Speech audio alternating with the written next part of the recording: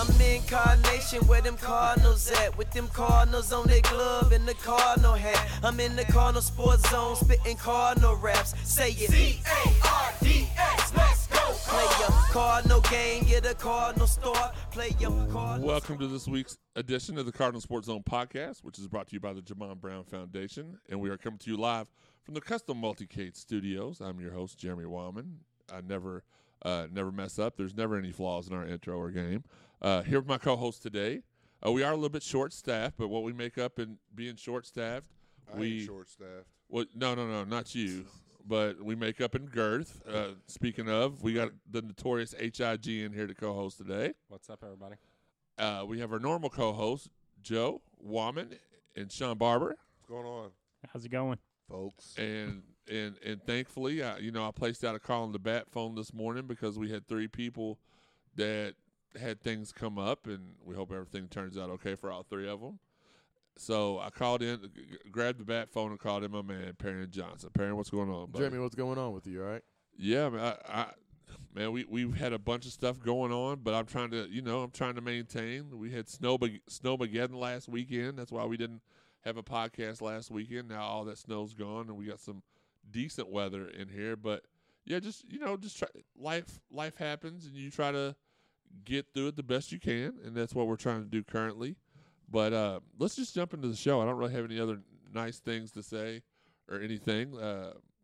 Y'all good? Yeah. Okay. Yep. Yeah. All right. So let's just jump right in. It's March. It's the 1st of March, and that means 2 things. It's almost 1 year of the pandemic, and it's time for March Madness, which we will talk about in a few. Some of the big things that happened this week, Malik was eligible to he played in the game for us this week. David Johnson, he had strep throat. So did Josh Nickelberry. Sam Williamson is finally coming into his own. And then at the end of that stretch, Malik got hurt again.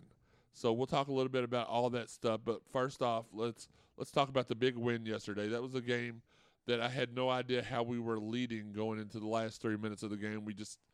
We grabbed the momentum early. We built a big lead, and we just kind of let it fade away in the second half, forced it into overtime. You go into overtime, and you don't have David Johnson. You don't have Jalen. Malik's hurt. You don't expect to win that game. But we got Quinn Slazinski. But Quinn Slazinski, 3, hit a big shot at the top of the key, set the tone for overtime, and we came away with the big 80-73 overtime win, swept Duke for the first time in ACC play. Perrin, so let me jump to you with the first question, because to me a theme has been we've not been able to close out. We've not been able to close out wins. We've struggled pulling away. You're a former college basketball player. Is this just people who never played watching games saying, "Oh man, we should be playing more consistently"? Or is there do you think there's a bigger problem with the team? Could it be due to COVID, pandemic, anything like that? I'm just happy with the way everybody played. Exactly. We could talk about a million things here on how guys played or didn't play, and everybody kind of over-evaluates things. I want to take you to a place right now. Did you watch the Baylor-Kansas game last night? I didn't. I was running out in the streets with my shirt off because we beat Duke. I watched the first half. Okay. Glad I was at work. Well, when you watch that game, everybody was mad at how we came off the Carolina game. We were paused for literally 19 days. And then we lost by 45. And I know that was embarrassing and people were frustrated. But you watch Kansas beat Baylor last night, 71-58, right? Am I the only one to watch that game? I watched seen some of it. Some of the game? Okay. Yeah. I was at So, work. one of the things that is really amazing about Baylor is not only they're a great defensive team, they're able to shoot the ball very well. They're probably one of the top 3-point shooting teams in the country, I believe. And last night they went 6 for 26 behind the arc. So, the one thing that Scott Drew said is, we weren't shooting the ball well, and our conditioning wasn't where it needed to be. And that's a major factor because that guy's got the number 2 team in the country, and they hadn't lost. They were 18-0 going to that game, and they lost last night. Now, you look at Louisville, and everybody was mad about the Louisville game. Before I touch on the Duke game, I want to say Louisville fans should probably take a step back and from being so frustrated with how we played in the North Carolina game, because you obviously see COVID pauses affect everybody. The only team that we haven't seen come off a COVID pause and get a huge win in a huge environment was Florida State, who lost last night as well. So for me, for these guys, I'm happy with how Malik came back. I didn't expect a ton from him. The North Carolina game, it wasn't a good matchup. You haven't played 3/4 of the season for you to jump in to play against a bunch of guys that have a ton of big guys like the Sharp kid as well, who had 21 points in 17 minutes. So the Notre Dame game was a good tune-up game for him, in my opinion. He got his feet wet, and then he played against the Duke game. He gave us good minutes, but now we have this injury, and we don't know what exactly what this injury entails and how that affects him the major part of the season. I'm happy with the way we got that win. I was worried about more so David Johnson than Malik, with him coming off a strip throat.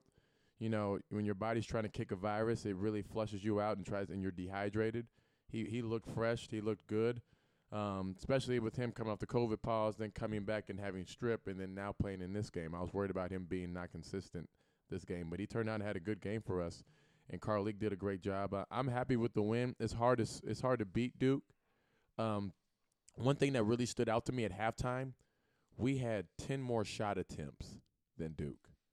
So the offense was kicking, and it was firing on all cylinders. And then between that 16-minute timeout and 12-minute timeout, you got to credit Coach K for the adjustment he made, because they slowed us down and made the game shorter and made it in a half court. And it was really impressive to see Duke close in on us at times and force the game in overtime, as we all know what happened. But I'm happy with the win. Anytime it's hard to beat somebody twice, and it's hard to beat somebody with a coach that's that good. Beat them twice in a row. And you were right. Baylor's number 1 in the country in 3-point shooting. 42%. Yeah, so I mean, when you have a team like that, 42% to 24% last game, and they haven't played in 2 or 3 weeks, so they went through the same thing that we went through. Yep. So I think I don't know how many fans will ingest that in the right way of looking at things. COVID has affected everybody, and when you haven't played in 2 weeks, it's hard to get to a rhythm. I mean, you see guys that haven't thrown a football in 2 or 3 weeks come back in the NFL or college or whatever it may be. So, I'm not glad that happened to Baylor, because I don't really have any ill feelings toward Baylor, but I want to make that a real thing that people are aware of, so they realize that we're not the only ones that came back and didn't perform to the caliber that we're capable of. And I want to touch on something real quick. You mentioned that we had 10 more shots than they did in the first half, and that comes because of I have the stat down. Duke did not have one offensive rebound in the first half, so that goes when you don't have the opportunity, second chances. The other team is going to get off a lot more shots. Makes a huge difference. It does. It makes a huge difference. And then as far as I felt like a lot of people are giving Duke, and I don't mind giving other teams credit. I know, being a Louisville fan, you don't really want to. You don't want to say, "Oh, the Duke played really." I think Duke catching up last night was more about us making mistakes and leaving Hurt wide open. It wasn't just wide open though, man. He was hitting shots right. Well, in his the grill, release is so high though. But you know what? I'm glad you said that, because when we were up 4 or 5 against Notre Dame, I think it was a 6-point game, and we let Notre Dame, even though they're not that good, get a lot of good open looks. We're not, and that's been an issue on allowing open threes. Yeah. And when you don't control the 3-point line, you're in trouble. But last night, obviously, we only made 4, I think, and they made 4 too. However, they attempted 21. So let's just say 3 or more of those go in. We lose that game. Yep. So guarding the 3-point line has been something. I'm glad you mentioned that has been a concern for me, that it's not talked about enough. And if you go back and look at some other games that we've not played well and lost, the 3-point line has been a very critical factor. And that's a great point, too. And you can not only say if they hit a couple more, they win, but the first 2 3-pointers that Hurt took, his foot was on the line. And you got if he steps back a half an inch on either one of those first 2, it's a 3-pointer instead of a 2, and they win that game last night. So we have to adjust better, because, like I said, last night I feel like it was more of, when you're playing a team and they start playing well and they force you into mistakes, but we threw the ball away, took stupid shots. I really do feel like last night, them coming back in the first half of the first part of the second half had more to do with our failures than them doing. But it's hard to knock the Hurt kid. He's such a phenomenal player. Like I said, his release is so high. Yeah. Well, okay. because I know what you're going to say. He was the beneficiary of a ton of tic-tac foul calls that we weren't getting on the other side. But when Steve brought this up last night. I went to go watch the game with Steve, and if you've ever watched the game with Steve, last night was every bit as glorious as you would ever imagine it was. But the first thing he said before the game started was, I said last night, I mean the night before last, when the spread came out as a 6-point spread, he said the refs are not going to give us any 50 calls at all. If it's close going down the end, all the calls are going to be for Duke. And I was shocked. There was a play at the end of the second half where it appeared as if we knocked the ball out of bounds, and the refs, it was so close, the refs called it our ball, but you could see that the Duke players and coaches were upset. I was confused too. I never blame an official for anything. Well, I know because you referee. But because, like, a referee's not perfect. Nobody makes enough money to try to screw a school over officiating. I think it's like $1,200 a game plus your travel. They cover that too. So you're looking at somewhere between $1,200 to $1,800 a game. Those guys they're not like NBA officials where you're coming in making, right about $250 to $280. You know what I mean? Those guys aren't making enough money to screw Louisville over. And but I think that when you look at who we are, we have some deficiencies. Obviously, we're not a great interior team. If David and Carleek are not in the game, we have trouble scoring, which is why we don't play Josh Nickelberry a ton of minutes, and then obviously all the other guards a ton of minutes. So we need those guys in the game. That's why they play 35, 40 minutes a game. But as a player, you never leave the game in a referee's hands. You always if it's the end of the clock situation, you drive the lane. Force a guy to either try to foul you or not try to foul you, and then if anybody comes to you, then you make a kick for a shot. But never settle. So I don't want to blame an official because that's the easy way out. It's also more so what didn't we do? And when you look at the things that what we didn't do, the question is the execution part down the stretch. And I felt like that our game plan was working. However, I felt like Duke did a really great job with taking certain things away as the game went on. They made great adjustments. They don't have a lot of talent per se like they typically do. Duke always has that one playmaker at point guard and that one forward. Well, they got the forward, obviously. And then you mentioned that kid shoots at a high release. One of my favorite players in the NBA was Al Harrington. You remember Al Harrington? Mm-hmm. Al Harrington always made the comment, like, when he was in Atlanta, he put up 20 points and, like, 8 rebounds a game or whatever it was, but nobody cared because Atlanta sucked that year and they only won, like, 15 or 20 games. But the reason why I reference that is he always said when I put up my numbers, he played against Michael Jordan or somebody, and they said, well, somebody had to shoot the shots. So, of course, you're going to get your points. So, like, the kid, was it Matt Wells? As I forget his name right now, is the Matt kid. Matt Hurt. Yeah. Matt Hurt. Yeah, Hurt. So Matt Hurt, when you look at him and who he shot the ball at a high percentage and he had 37 points. I'm not taking anything away from somebody that scores 37 points. Okay, he gets the ball a lot because nobody else on that team can score. That's absolutely true. So like a lot of times, you hate guarding a guy like that because and there's nothing better as a basketball player when I call it. Some guys got the green light, but you got the extra green light. It's so green, it's not even green anymore. It's like it might as well be like gold. Right. So he's got that light because nobody on that team can score. When you look at Duke's roster, nobody on that team can score. What's crazy is they went like several minutes, like in a couple spurts, like several minutes in that second half and in overtime, where they weren't even like trying to get him the ball. I was gonna say, I thought he had fouled out of the game, and then I see him come in with like a minute or didn't see him come in, but I started to notice him on the court with about a minute. They started passing him the ball. He should have 45 points last night. Oh, easily. He should have 45 like he ended up fouling out in overtime, like last Right. 30 seconds, but like he should have had more shot attempts down the stretch for them. And he shot 21. And the crazy part about it is, like, keep going, but he didn't miss a lot of shots. 15 of 21. It's crazy. Like, Yeah. I mean, he shoots at a high clip, but. Yeah. No, definitely. That's how I shoot normally. But could you imagine him if they had a great playmaker at the point in the pick and roll? Right. He'd be a monster. Oh yeah. He'd be a absolutely. monster. Sean, With that high release. so let me ask you this. So you watched the game last night, I assume. What surprised you the most about the game last night? Because that was the only game we played this week, correct? Sounds good. No, we played Carolina, Notre Dame Tuesday, and then we played this game Saturday. Notre Dame. Okay, so I forgot days about all that. run So, together for me. yeah, well, plus we record on Sundays normally, so that always gets me scrambled up. But so for the whole week, so Notre Dame and Sunday night or Saturday night versus Duke. What surprised you the most this week? Nothing really surprised me, but the person that you could say maybe surprised me a little bit was the fact Sam Williamson's consistency. He's now, I think he's either close to double digits or double digits in rebounds pretty much every game he's played since. I'm pretty sure he's had a double-double the last 4 games. Don't quote me on that. Stat Boy looked that up for us. But I think it's 4 games in a row. He's really – because we talked last time, which was 2 weeks ago.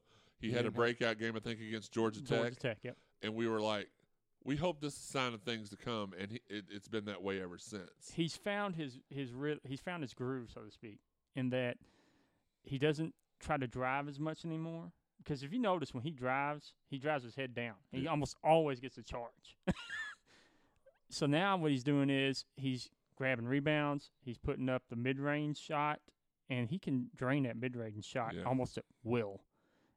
If he keeps playing like this, and we keep everybody healthy, obviously, that makes a 3-headed monster in David Johnson, Sam Williamson, and Carlik Jones. You can even throw Jalen Withers in there. He had a good game too, but you get a 3-headed monster. Jalen's going to be in 2 years. He's going to be a NBA first round draft pick. I truly believe that you can see that he has flashes of brilliance, but he also has flashes of being. I don't care if he's been with the program for 2 years or not. You play for your first year. It's a COVID shortened year. You're still a freshman. You're going to make freshman mistakes. That kind of goes to what the COVID pause has caused issues with development, and it's caused issues with the ability to know what to do in the game. David Johnson last night, at the end of the game, they break the press. He drives into 3 Duke defenders and turns the ball over, and I think that's mainly because we've missed so much time. You hear Coach Mack in the postgame go, yeah, we haven't had much time to work on time situation type things. We're worried about getting our guys back into basketball playing shape. Yeah. Well, that's the thing people don't realize is just because they went 21 days without a game, they most likely went about, probably 15 or 16 without practice. Yeah. Without practicing. Simulating real-time game situations. Yeah. It's impossible. Yeah, I mean, you can't do it. But Sam, over the last 5 games, is averaging 12 points and 11 rebounds a game. Now, he's only had 3 double-doubles in there. But still, I mean, you can tell a difference when you look at him on the court. Yeah. You can tell a difference, and he's got, like, right around the free throw line. Yeah. His jumper is, like, that's his go-to. Kind of like Carlik. You know, Carlik gets about a step or 2 inside the line, and you can tell he's pulling up with that J, and it's money. Well, I tell you what, the one thing, I think Sam is finally healthy. And I don't know if you guys have ever had this happen. I dislocated one of my toes before. And you remember Sam dislocated his big toe. It sucks. So if you've ever and it's a weight-bearing joint that's constantly where it is. And when I dislocated my toe, let me tell you, even though once it healed, it still hurt like hell. Yeah. It hurt like hell. So, I can't only, and I did my 5th metatarsal for people that don't know that out there, that's your pinky toe. So, yeah, the pinky toe. I feel weird saying pinky toe. Yeah, your big toe, I mean, you got to think. Can you imagine how much pain that had to be in? Every time you take a step, like your pinky toe doesn't always, get that much pressure on it. But your big toe gets it all. When I was growing up, I used to hear, like so-and-so's out for this week or 2 to 3 weeks with turf toe or something like that. And I was like, oh, come on, you're kidding me, right? Right. A toe. But, man, if you ever, like you said, you have anything happen to your foot. Oh, it's the worst. Toes, like whatever, it's horrible. And it's hard to heal. So now if you remember, like, when you watch Sam shoot, when you watch him in the first half of the season, and go watch some games right after he comes back from dislocating his toe, he never shot when shooters shoot, like when you watch Klay Thompson, Steph Curry, and, Ryan McMahon, for guys here, whatever, any guy that shot the ball great here, Taekwon Dean, they shot in motion and they shot on the way up.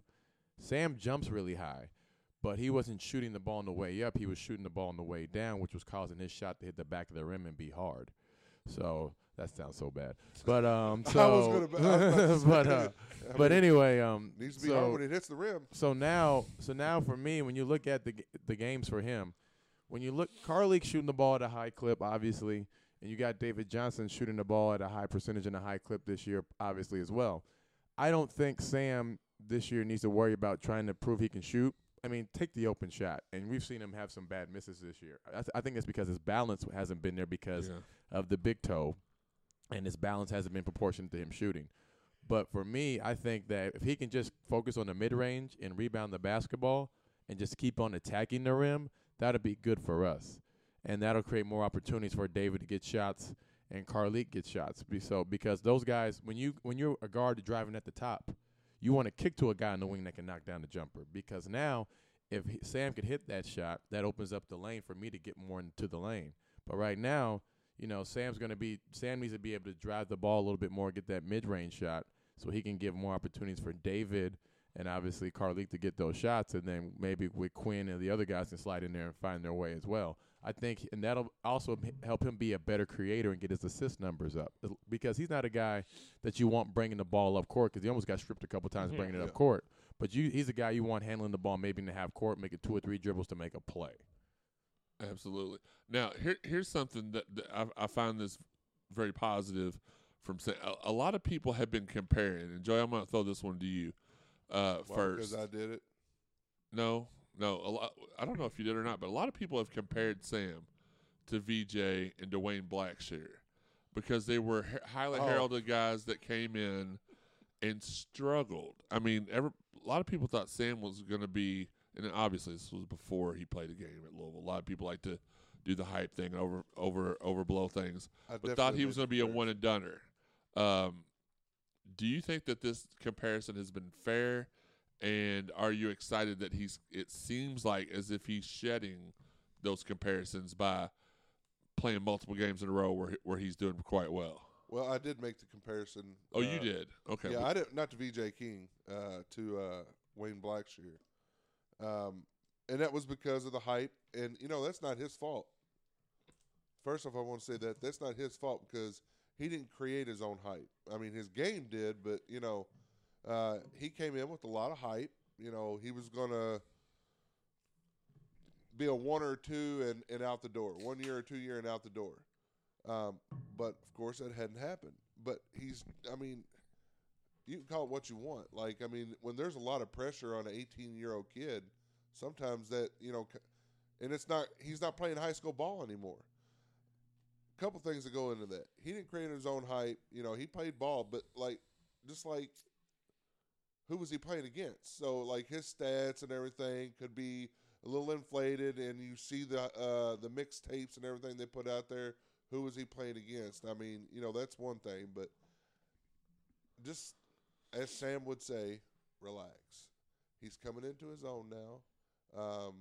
I really feel like, if he continues to improve like he has, and I tell you what, when I watch a game now, when the ball comes off the rim, I fully expect Sam Williamson to rebound the ball because he's going right. It's not just that rebounds are coming to where he's at. He's going after it, and there's not a lot of people. I mean, he's got a pretty good vertical. He's going to be able to get up there and scout for that rebound. A lot of the time. So, Perrin was saying, he needs to focus on that. Just focus on one thing at a time right now. Focus on rebounding the ball. Because what that's going to do is it's going to give you chances inside for second chance points, layup, quick layups, dunks, whatever. Or with Carleek and David, you're going to get that rebound, and when those guys come at the rebound, you're going to have an open guy, whether it's David, Carleek, or even Quinn, somebody out there on the three-point line. But just relax. He's progressing, I feel like, very nicely this year. We got next year to look forward to and see what the man can do. But I think the other thing is, and I don't know how they do this or run offense for him, we're a better team when Jalen Withers plays well.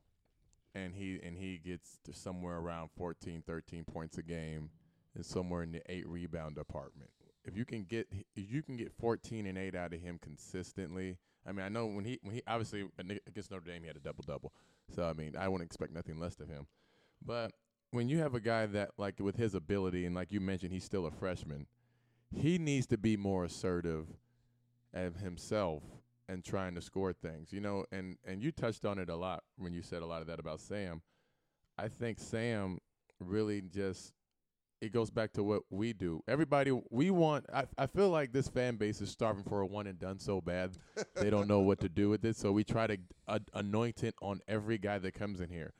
Like, because Wayne Blackshear and Anthony Davis, like, played in the same high school and Wayne Blackshear won Mr. Basketball, we expect the same thing from, we expect him to be great here. Mm-hmm. And when the reality of the situation is, if Jeremy is a great high school player, right? I was. And he comes into college and he has an okay performance, it's two things. The one thing, you're so silly. The one thing it is one, maybe Jeremy peaked in high school, because everybody peaks at different times. You got hope, Sean. So, so maybe VJ was as good as he was in high school. Right. Maybe Wayne Blackshear was as good as he was in high school, but also Wayne Blackshear played for a school in Morgan Park who historically has a good team from Chicago. And he had two bad shoulders. Like, that's the thing with Wayne. Like, his wasn't. He had injuries. Well, plus at the beginning of that, people always want to make that. I'm glad you said that. Anthony Davis. Oh, well, he beat Anthony Davis was like 6'6" when at that time. He hadn't got. I don't believe he had got his growth spurt yet, because Anthony Davis was a guard in high school. He was a guard as a freshman, and then between like freshman year to like junior year, okay, so I thought it was he junior grew to like senior. he grew like to 6'7", and then from senior year he grew from like 6'7" to 6'10". There you go. But what people don't understand is Anthony Davis's high school team was trash. Like, he would go out and be like, he would put up like 48, like 15, and like 12, and they still get beat by like 35. Right. Like, he played with a bunch of kids that just, like, they're gonna be future hedge fund managers and managers at banks and crap like that. He didn't play with you know what that's like. They're managing Anthony Davis's money right now. Yeah, exactly. They all one of them is his agent. They all played a role in his success at some point in his life. So for me, don't forget us, Anthony. We passed you the ball for those 48 points. Right, you're right, exactly. Hey, who threw that lob to you? Who got you to Kentucky, bro? Yes, you know. Brand, never mind. But it's, so for me, it's not so much that, we always try to make a guy somebody he's not a lot of times, I feel like. So like when you look at a guy like Trez came in and let his presence be felt. When you look at, it took Russ Smith a little bit to figure it out, but he figured it out. Some guys figure it out, and some guys are just going to be who they are. I remember, everybody got Nate Johnson came in. I think he averaged like 15 or 14 points his first year, and everybody's like, okay, he's going to average 20 the next year. And I think he got never got higher than 16. And people are like, well, he never like matured or blossomed. No, it's not about that. What about the guys around him? Right. Did the guys around him help be great scorers so he can score more points a game? Did he have a great point guard that put him in great positions to score? Like, the game's a lot different when you have somebody that puts you in a great setup situation to score. Peyton Siva put Gorgie Zhang in a lot of great situations to score. When when Russ Smith and Peyton Siva drove the ball, they put Luke Hancock and other guys on that team in great situations to shoot the ball or to create for Gorgie, or, Gorgie set great picks to get Luke open. Yep. So it's not just as much as it's about you, it's about the people around you as well. So, Sam is playing with Carlik Jones and David Johnson. David and Carlik do a good job of passing the basketball. So now those guys can't make Sam be more aggressive. That's something he has to decide to do. Right. And if he doesn't decide, if he doesn't decide to do that, and this is who he is, he's 12 points and 8 rebounds a game, that's just who he is. Like, I think we just need to understand that. Because I tell you one thing, L. Ellis, who's down at the junior college right now, he has a 50-point game. So we know he can score it. So, and obviously we got the young man from Miami that just committed as well. Cross. So, so we got guys in place that are Bobby Pettiford, also a freshman coming in next year, can absolutely score the basketball as well. So when you look at Chris Mack's teams and when they've had great success, they've always had great guard play. One of my favorite teams that he had was when he had the Lyons kid and he had the 2 Holloway kid. And now a lot of people don't remember how good that team was off the dribble. All they really remember is that big old fight they had against Cincinnati that one year.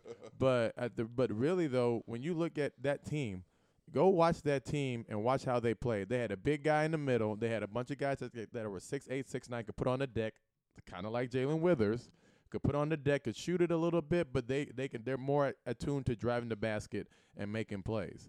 So I'm really excited to see what's going to happen next year. But at this current moment, we can't make somebody be who they want to be.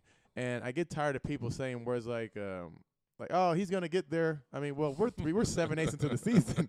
So, like, I mean, he is who he is at this point. You know what I mean? I'm not knocking anybody for saying that, because I feel like that's the thing of you want him to reach your potential. Right. I think we all want him to reach what we see that he is capable of being. He just looks like, I mean, honestly, of anybody that I've seen pretty much play at Louisville in the last couple of years, he looks like a pro. Yeah, no, he moves does. like one. He moves like one. Right. Yeah. I mean, he moves like it's business out there. Yeah, and it's frustrating because like you feel the same way I do about this. I feel like when you watch him, you want to see him do more.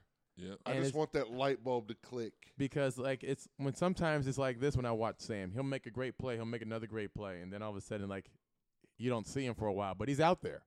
Or he makes a Now, one thing I do like is he makes a bonehead play or something, but his expression never changes because it's like the old adage. Yeah. Forget about that play. Let's move on to the next. Like you can tell. Like with some people, you can see that they dwell on things or whatever.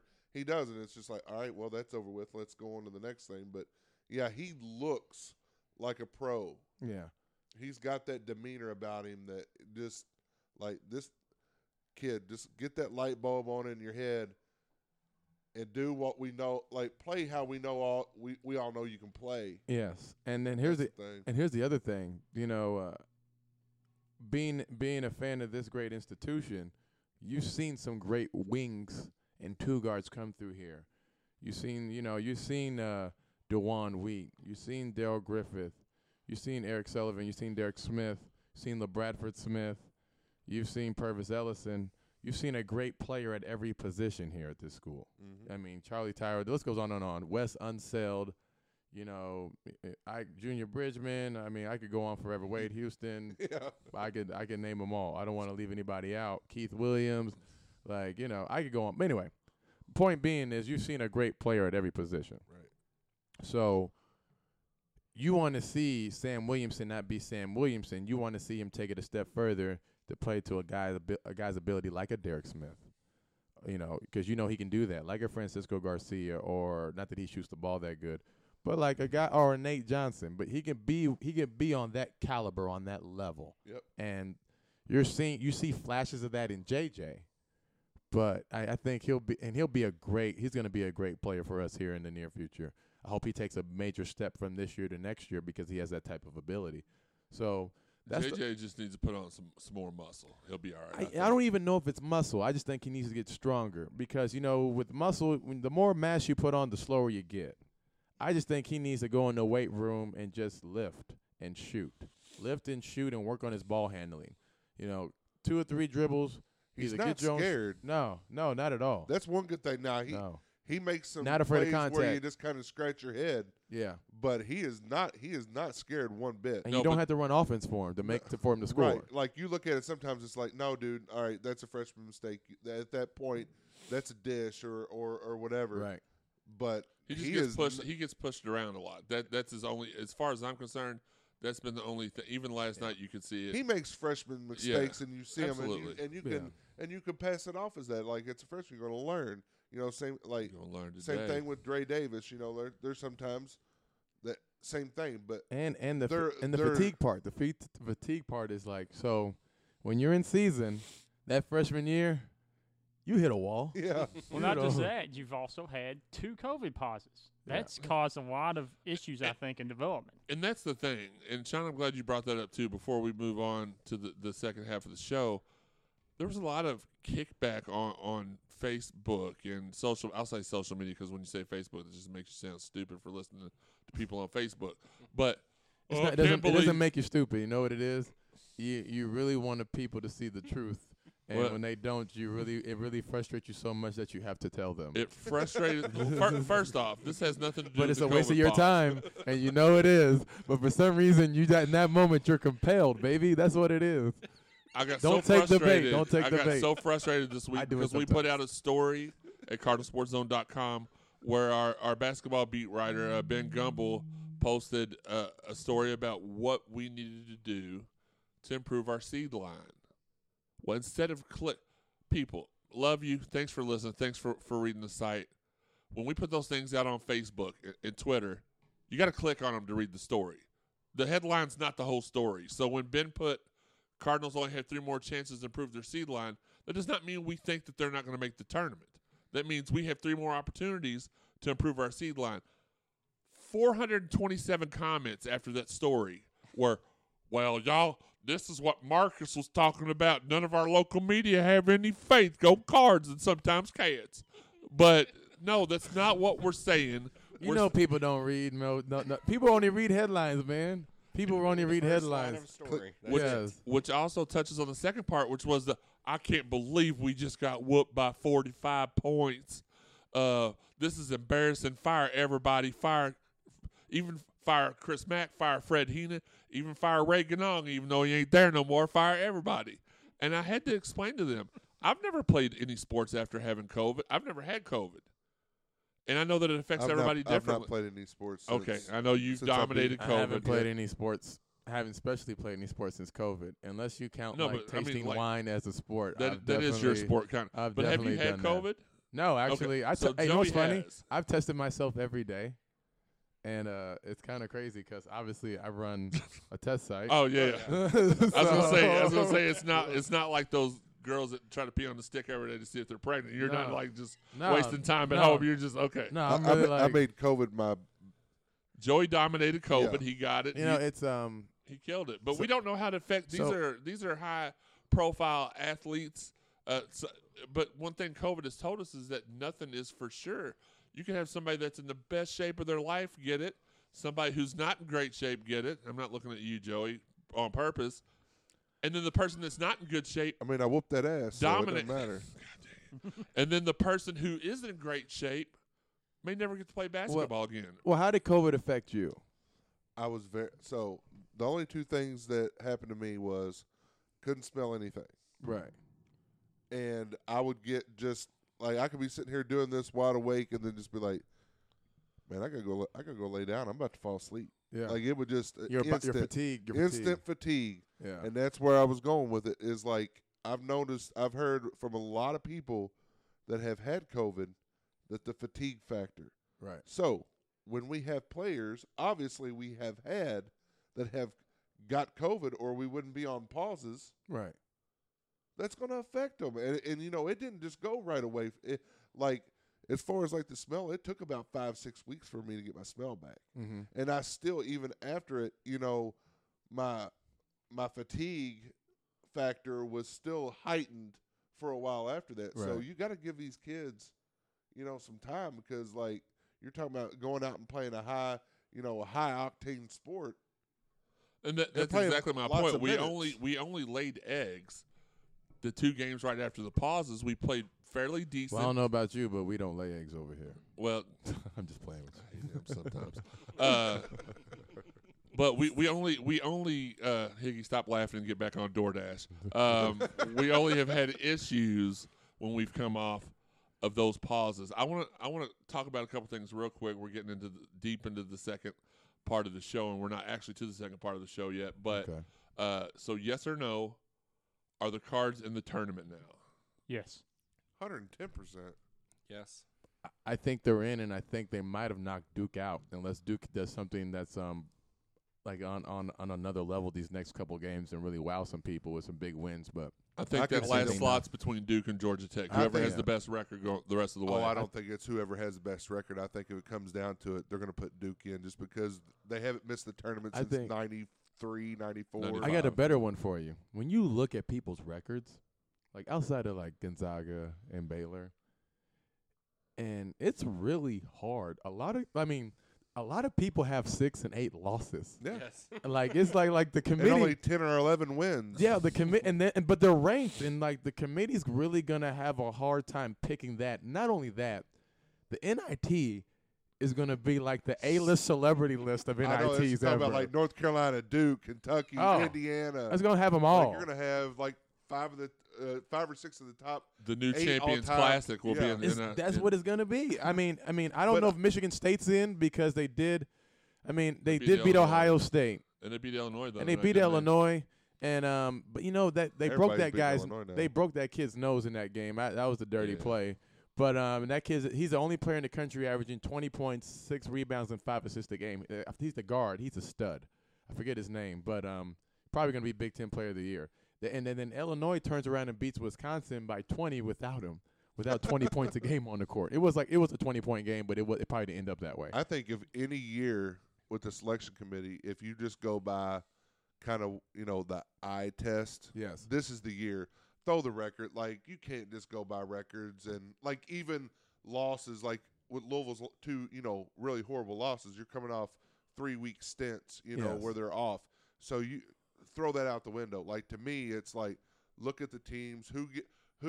Which teams give for the most competitive tournament, not based on their record and things like that. Yeah. I mean, because like right now, like even though we beat Duke last night, I mean they've been playing a lot better They really the last have, couple yeah. weeks. Yeah, they look more polished. Right, you got you got the hurt kid, you got Wendell Moore, and I can't think DJ of Stewart, their the point freshman guard. guard. Yeah. Okay, Goldwire. That's the one I was trying to think Yeah, of. him too. Yeah. So they've got Jermaine Brakefield still broke my heart. We talked about him like Why? Why? because he picked them over us. So you were on that show when we got the I word. know, time out. You were on that show, actually. I know, but time out. What happens when you make your bed? You have to what? You got to lay in it. That's right. Or do something. That's we don't know right. what Sean does. And that's in his right. bed, That's but right. Hey, and he. yeah. Don't ask hey, me what I do in hey, my bed. and we- hey, you're so terrible. Ugh, you nasty man. You nasty man. You. That's But- Not as nasty That's as what you Sean are. says. Golly, gee willikers. Well, by golly, but I'm friends with For a lot of me- nasty people, apparently. yeah. I mean, he's your brother, so. Apparently.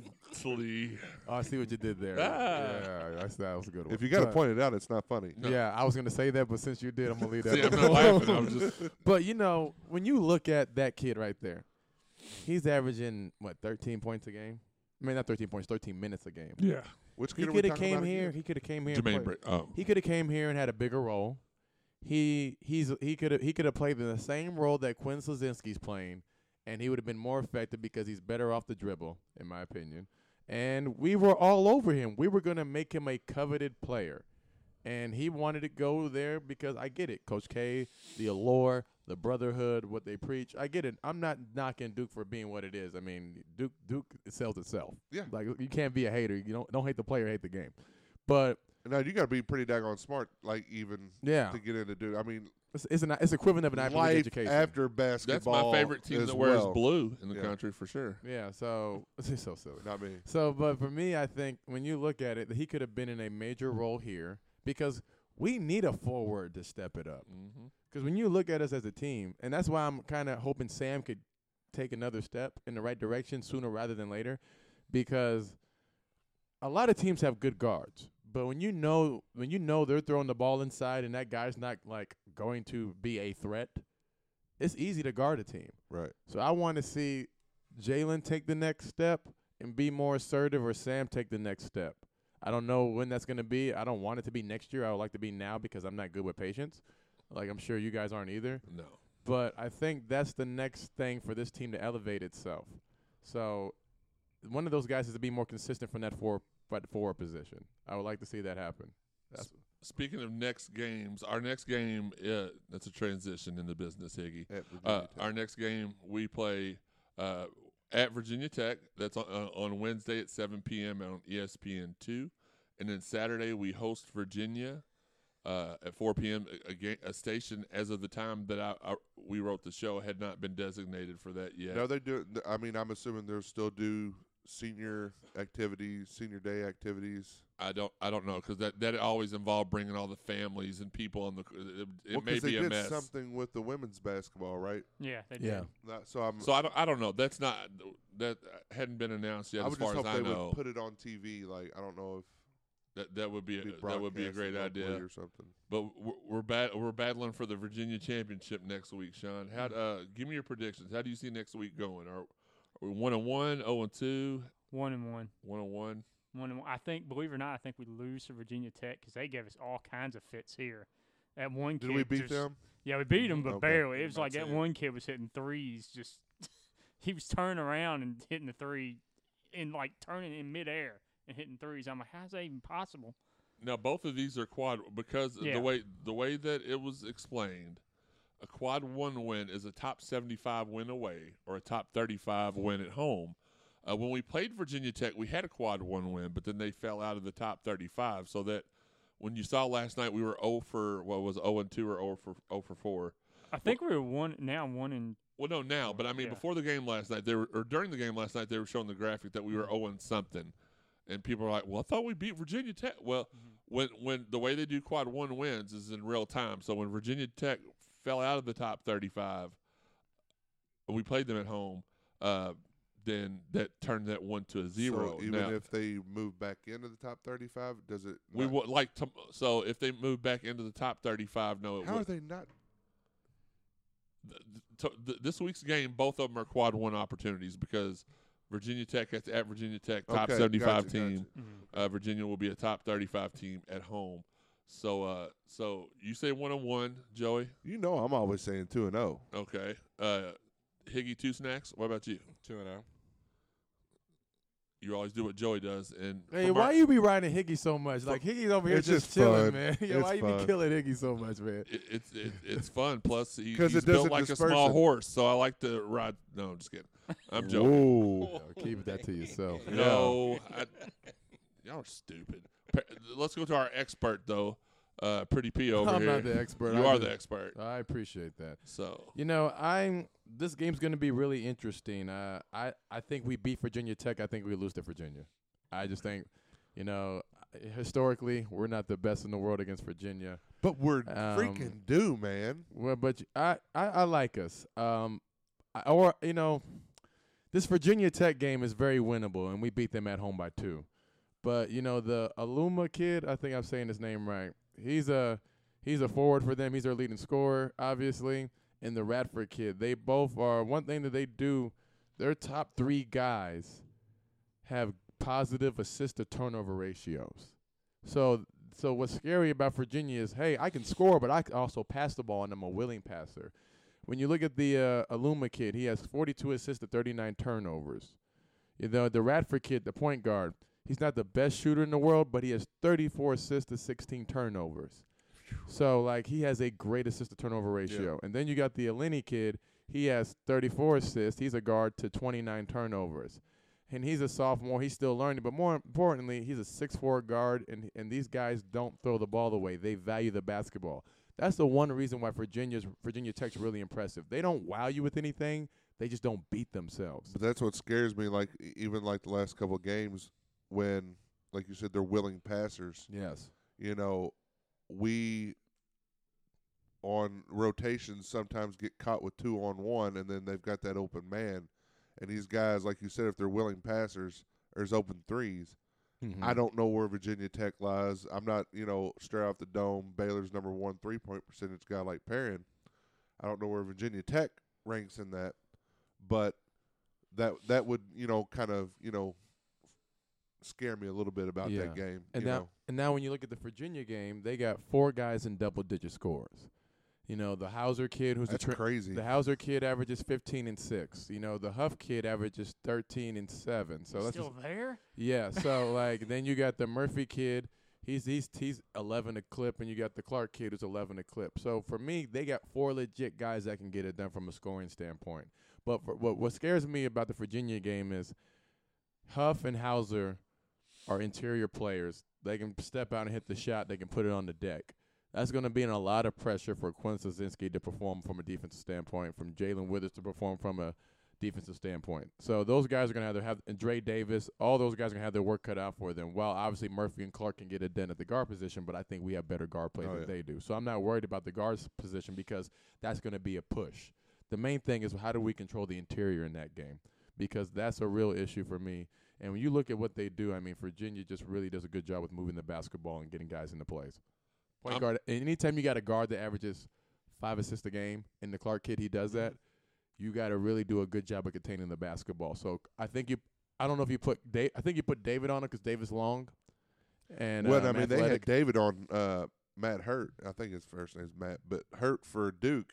Yeah. And when he was on him, like, he was suffocating him. Like, that was – it's weird because when Sam was on him, like, that's when he was really getting a lot of his shots off. David has some of the longest arms I've seen. Man, I'm on telling you. 7'2". He's got a 7'2" wingspan. Yeah, and it's he's only like crazy. 6'4", 6'5". Like Yeah. you don't. I didn't realize how long David's arms were until I always heard people talk about David. Until he gave you a high five across Not the even room? that. I saw David play in high school, and he was guarding a guy, and he wasn't trying to. It was his sophomore year at Trinity, and he was still figuring it out. But you can tell his physical tools were just so unbelievable. But he's guarding a guy, and his hands are almost at the ground, and the kid couldn't put the ball on the deck.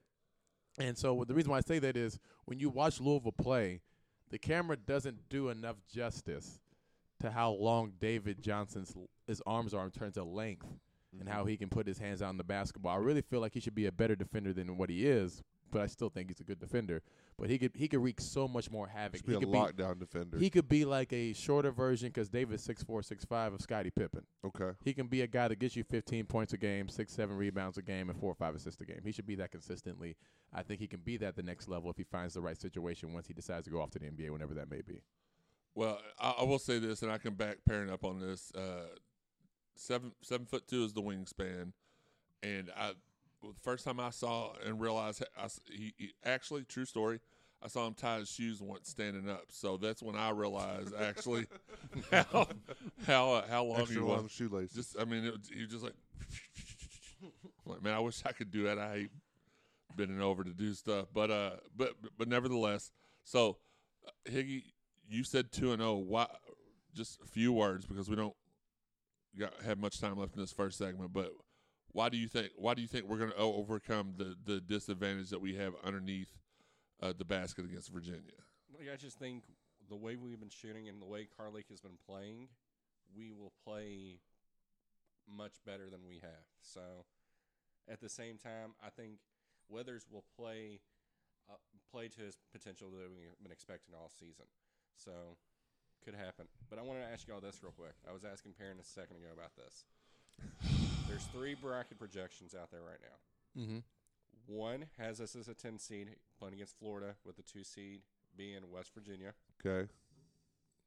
One has us as an 11 seed playing in the play-in game against San Diego State for a matchup against Tennessee. Never happened.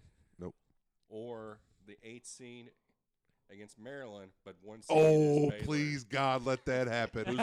Who's the 1 seed? Baylor's our 1 seed. I don't even care about the 1 seed. Please let that happen. Which one would you all take in a nutshell? For the love of God, Maryland. Joey wants Maryland badly, so I'll go ahead and defer to him Maryland on that. aside, I would say 10 seed with who'd you say? West West Virginia. Virginia? Yeah. That's a But- tough one, though. West Virginia's pretty good this year, and they press. They're one of the top defensive teams. in the Yeah, I country. mean, we we're not don't- winning the national championship, guys. I mean, I Right. love our I just team. wanna I win love one our game. school, but One like game. Gonzaga, Well, I hate to break that, everybody, but Gonzaga's winning the national championship this year. Well, I'll say this to I'll you. take the field on that. Would one. you? Well, let's look at this from this perspective. The 1 seed gets the 8-9 winner. Right. The 2 seed gets the 7-10 winner. So I'd rather be somewhere in the 7 or a 10 Right. because a 2 seed is more beatable than a 1 seed. So I mean that's Historically, it's simple right? math. It's simple only math, happened right? one time, right? Yeah. So for me, I don't want to be an 8 or 9. I'd rather be a 10. Yeah. So I'd rather play a West Virginia than a Gonzaga or a Baylor in the first round. And historically in the tournament, I think, Stay away 10 from Michigan. 10 seeds have a pretty good record. Yeah. It seems like every year now, a 10 seed, a 13 seed win a first round game. If Chris Mack can make it to the second weekend, I'll be happy. I'll be Yeah. impressed. Yeah. I'll be impressed with that. Yeah. I mean, I think that would satisfy a lot of I'm not a the fan naive, base. overly fanatic. Oh, we're going to win the national champion. No, we're not. I mean, think- We could. well, here's the thing for me. yeah. I mean, if as people long as we don't run into a team that presses or a team that has because our that scores it's more already been points proven- than us, Okay, stop. Because we've already we've all the teams had the COVID, see what you did there. the COVID, That's me. and they had to bid. precedent that's gonna whatever weaknesses we have fatigue wise, that's gonna accentuate that exponentially. And then the other thing is this, though. So Welcome back to the Cardinal Sports Zone podcast with your host Perrin Johnson. Go I'll ahead. say, no. I want you to remember this, though. You know, one thing that Coach Pitino used to always talk to us about is pressing is harder to have an effect in the tournament than it is, like, not in the tournament Right. because of the timeouts are so long. Right. So for me, I'm not worried about a fatigue factor because everybody's kind of under the same thing. Yeah. So now if you got you were on a COVID pause before the tournament, that's something different. Right. Like if you just like We you might as well just stay home. yeah, like at this point, if it's like, hey, it's Selection Sunday, COVID pause. See y'all next year. That's pretty much it. Yeah. Like So, we're just like, gonna go. we're just gonna go ahead and we're chalk this out. Holler at your boy.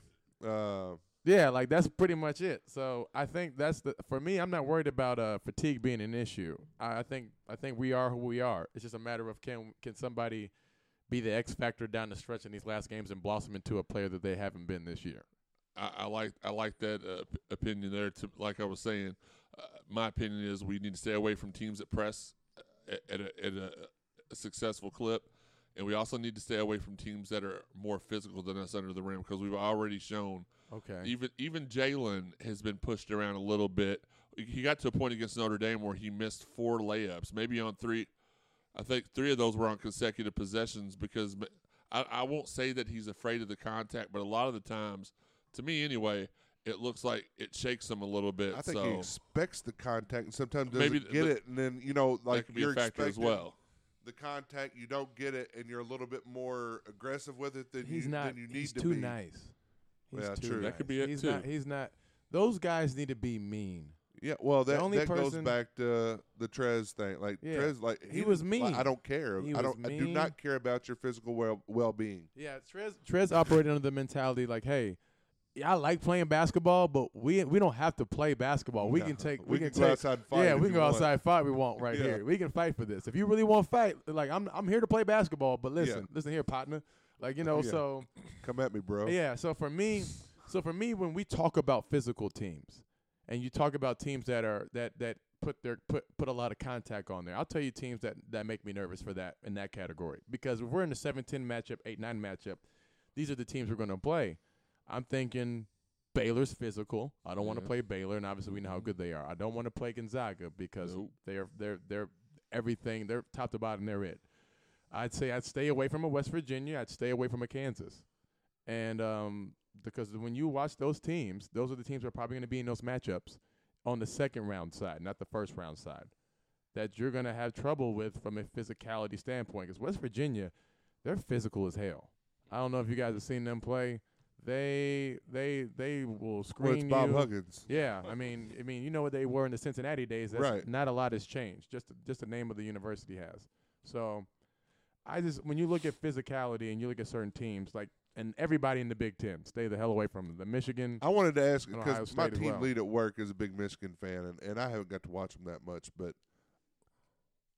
like, are they like legit? Yes. I Okay. think Yes. they are 'Cause one of the few. Perrin touched on this earlier too. Michigan's like one of the. If you kick me again, I'm going to put you in the camel clutch. I don't even I'm want to just know what kidding. that is. No, so you but don't. Keep going. Sorry One of the about few I was teams ready that to have say come off camel of a toe clutch.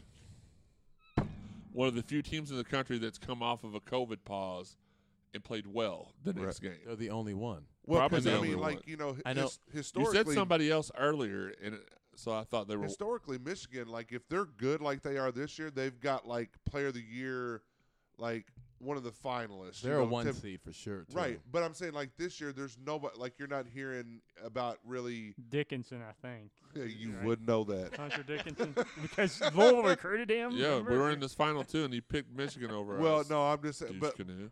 you get what I'm saying. Like there's no lottery pick type player that just stands out On their like- roster, I like right. the Livers kid. Yeah, He's now, tough. He's now, tough I mean, off I've the heard bounce. of him, but I'm just saying, like, it's not like somebody scoring 20, 25 points game. You know, like, well, was it Trey Burke? Mm-hmm. Right, Yeah. like Well, they don't have a Trey Burke, Fab It's Five different guy. though. So that's why I was wondering, like, are they really legit? Like, I guess it feels like it sounds like maybe they're just Hey, more Higgy. well-rounded, like, of a team this year. Yeah, while we're talking about this, pull up the stats on Michigan's best players. But more importantly, before you pull up the stats on Michigan's players, can you pull up what Luka Garza averages? Because I know it's 20-something a clip, right? Well, Something like Michigan held him to 16 a clip. Okay, And That's Iowa's Iowa's one of the highest scoring teams in the country. But they don't play a lot of D, but they'll try to shoot you out the gym. yeah. So Real quick before we continue, we are reaching the hour mark of the podcast. We normally don't try to go over an hour, but we got somebody a parent's caliber in the booth today, which he's going to be like, shut up, you're pretty Okay. daggone good. So we are going to go over a little bit here. So I just want to let you all know that. So Luka Garza averages 24 clip, right? So when you look at the game that he just had, and we're gonna go to game logs real quick. I'm like, I mean, he shot the ball. I mean, they lost. He only had 16 points. He had 19 attempts. So it wasn't about they weren't Right. giving him the ball.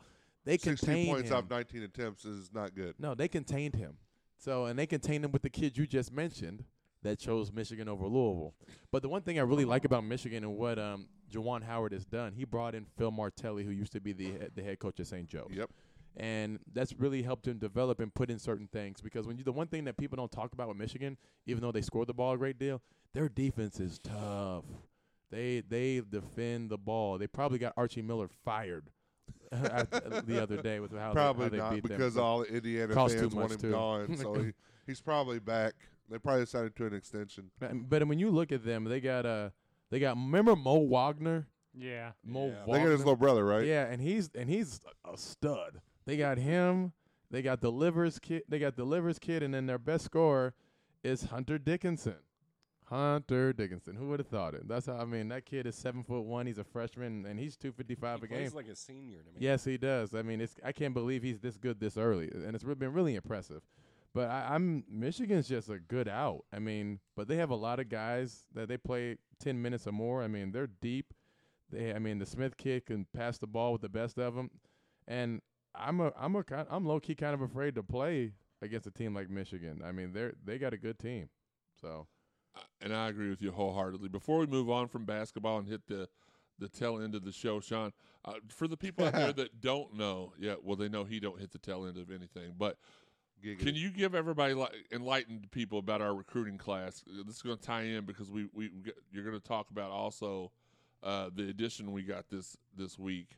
But can you let everybody kind of know what the freshman class is going to look like this upcoming year? Well, you're going to have, as Perry mentioned, L. Ellis, who is an unbelievable guard. That guy's going to start day one. There's no doubt. He's going to be, because obviously Carleek is probably not coming back. He's going to step right in what Carleek was. To me, he and Carleek have so many similarities in the way they play, except I think he's a better three-point shooter than Carleek is. Okay. You're going to have Bobby Pettiford. Now, I don't know if he's going to start, but he's going to play significant minutes because he's a good defender. He can get into the lane at will. He's not a great shooter. He's working on that. I think he will get better. His shot isn't horrible. He can hit it. But he's just a good all-around player and just unbelievably quick. He reminds me in his quickness of Russ Smith. Not quite as quick. Russ Smith is just a different kind of quick, but reminds me of that. And then, of course, those are two big guys. You got Vander Heijen. Vander Heijen, I think is how you pronounce it. That's actually correct. He's going to be a guy that's not – I don't think he's going to get a lot of minutes. Do you think he's going to kind of be like Jalen was, brought in, maybe redshirted? Maybe, yes, because I think Gabe was supposed to be part of that class. He was. He's actually this year, and he's actually played some this year because of out of necessity. The big whiz. Yeah. Mike and then, James. of course, Mike James, two-way player. He's the guy that I think could be The diamond in the rough. diamond in the rough. Because he's great rebounder. He's working on a shot. But he's a good scorer. He can still score the ball, even though his shot isn't great yet. He can get to the basket. and he can finish at the basket. More importantly, he's got that Trez mentality. Absolutely. In his last 2 games combined, he scored over 85 points. There you In go. his So, high school games. He's done great. Who's the? I feel like we got one more guy other than the guy that just committed this week. I don't think We, 'cause I we think may it not. was- I Well, think go it was ahead Gabe. and tell us a little bit about the guy that we got the commitment from out of the blue on. I believe it was either Tuesday or Wednesday. That would be Matt Cross. He was a freshman at Miami this year. Scored, I believe, 16 against Louisville. Hit, I want to say 3 or 4 threes. And he didn't miss hardly any. He only missed like 1 or 2 of them out. So it was like 3 or 4 out of 6 or 7. Shoots the 3-ball like I think really a well. 41% Yeah. clip there. Yes. Does he remind you of like a shooting wise? Because this is who I thought. I thought if you added Ryan McMahon and Kyle Kuric together and gave them about 4 inches in height, because not only does he shoot the ball well like those guys, but he kind of slashes. Kyle Kuric, his junior and senior year, he came into his own. He started driving to the basket, being more physical. Everybody remembers the dunk against Notre Dame. But that's the way he played that whole year that year. Is that kind of the vibe you're getting from him as well? Yes. Because a lot of people, I've seen some people comparing to Luke, but Luke was more, he wasn't a slasher, right? Right. Yeah. Now, he would drive. He could, but that wasn't his game. Luke was an old school, like, 70s ABA player. Yes. He had a lot of, he could get to the basket, but it was a lot of, like, Scoop shots, scoop- dipsy exactly. doos, stuff like that. he's more of a spot shooter, whereas Matt Cross is an athlete. The dude played football as well, and I've heard supposedly he still wants to try to play football as well. Let's go. I don't know if that's true, if that's going to end up being true or not. I figured if Max is going to be like, sure, go play football. I only know of 2 people that actually did that. It was Tinch and then Big Troy. Yep. And Chichester played Josh basketball. Chichester. That's Yeah. right. I forgot he No, played. he only played. He like played a few games, but- the one year because we ran out of bodies on the basketball court. Is that Exactly. correct, Farron? Yeah, I wasn't there. That was after me. That was after. That was. Yeah. Was it? I thought it was. was right I after thought it me. was. Oh I no, was gonna you're say right. The name we're forgetting too is Roosevelt Wheeler. Thank you, Roosevelt. That's what I said. There was one more person. He's Yeah. going to be a huge. Now he's addition. injured right now. Yeah, he's correct? injured. That's why part- people aren't really Yeah. saying a bunch about him because he's on the show. But you know who he's like? He's a lot like. He's got a game that's similar. Now, he's not quite as advanced, but a game similar to Hunter Dickinson. Really? Yeah. See, I was going to say Anawaku. He reminds me a lot of Anawaku. See, I I was think gonna he's a say little more Gorgie. skilled. Who? I think I was he's going a to say little more Gorgie skilled. with his spot up shooting and stuff. He is a Yeah. great spot up shooter. Parent, you got any? No, I want to keep. I'm liking the conversation. Oh, okay, cool. I've talked a lot already. So. I thought, no. Yeah. Really? So, but yeah, that's what reminds me because he's got a real, just a real polished game already. Okay.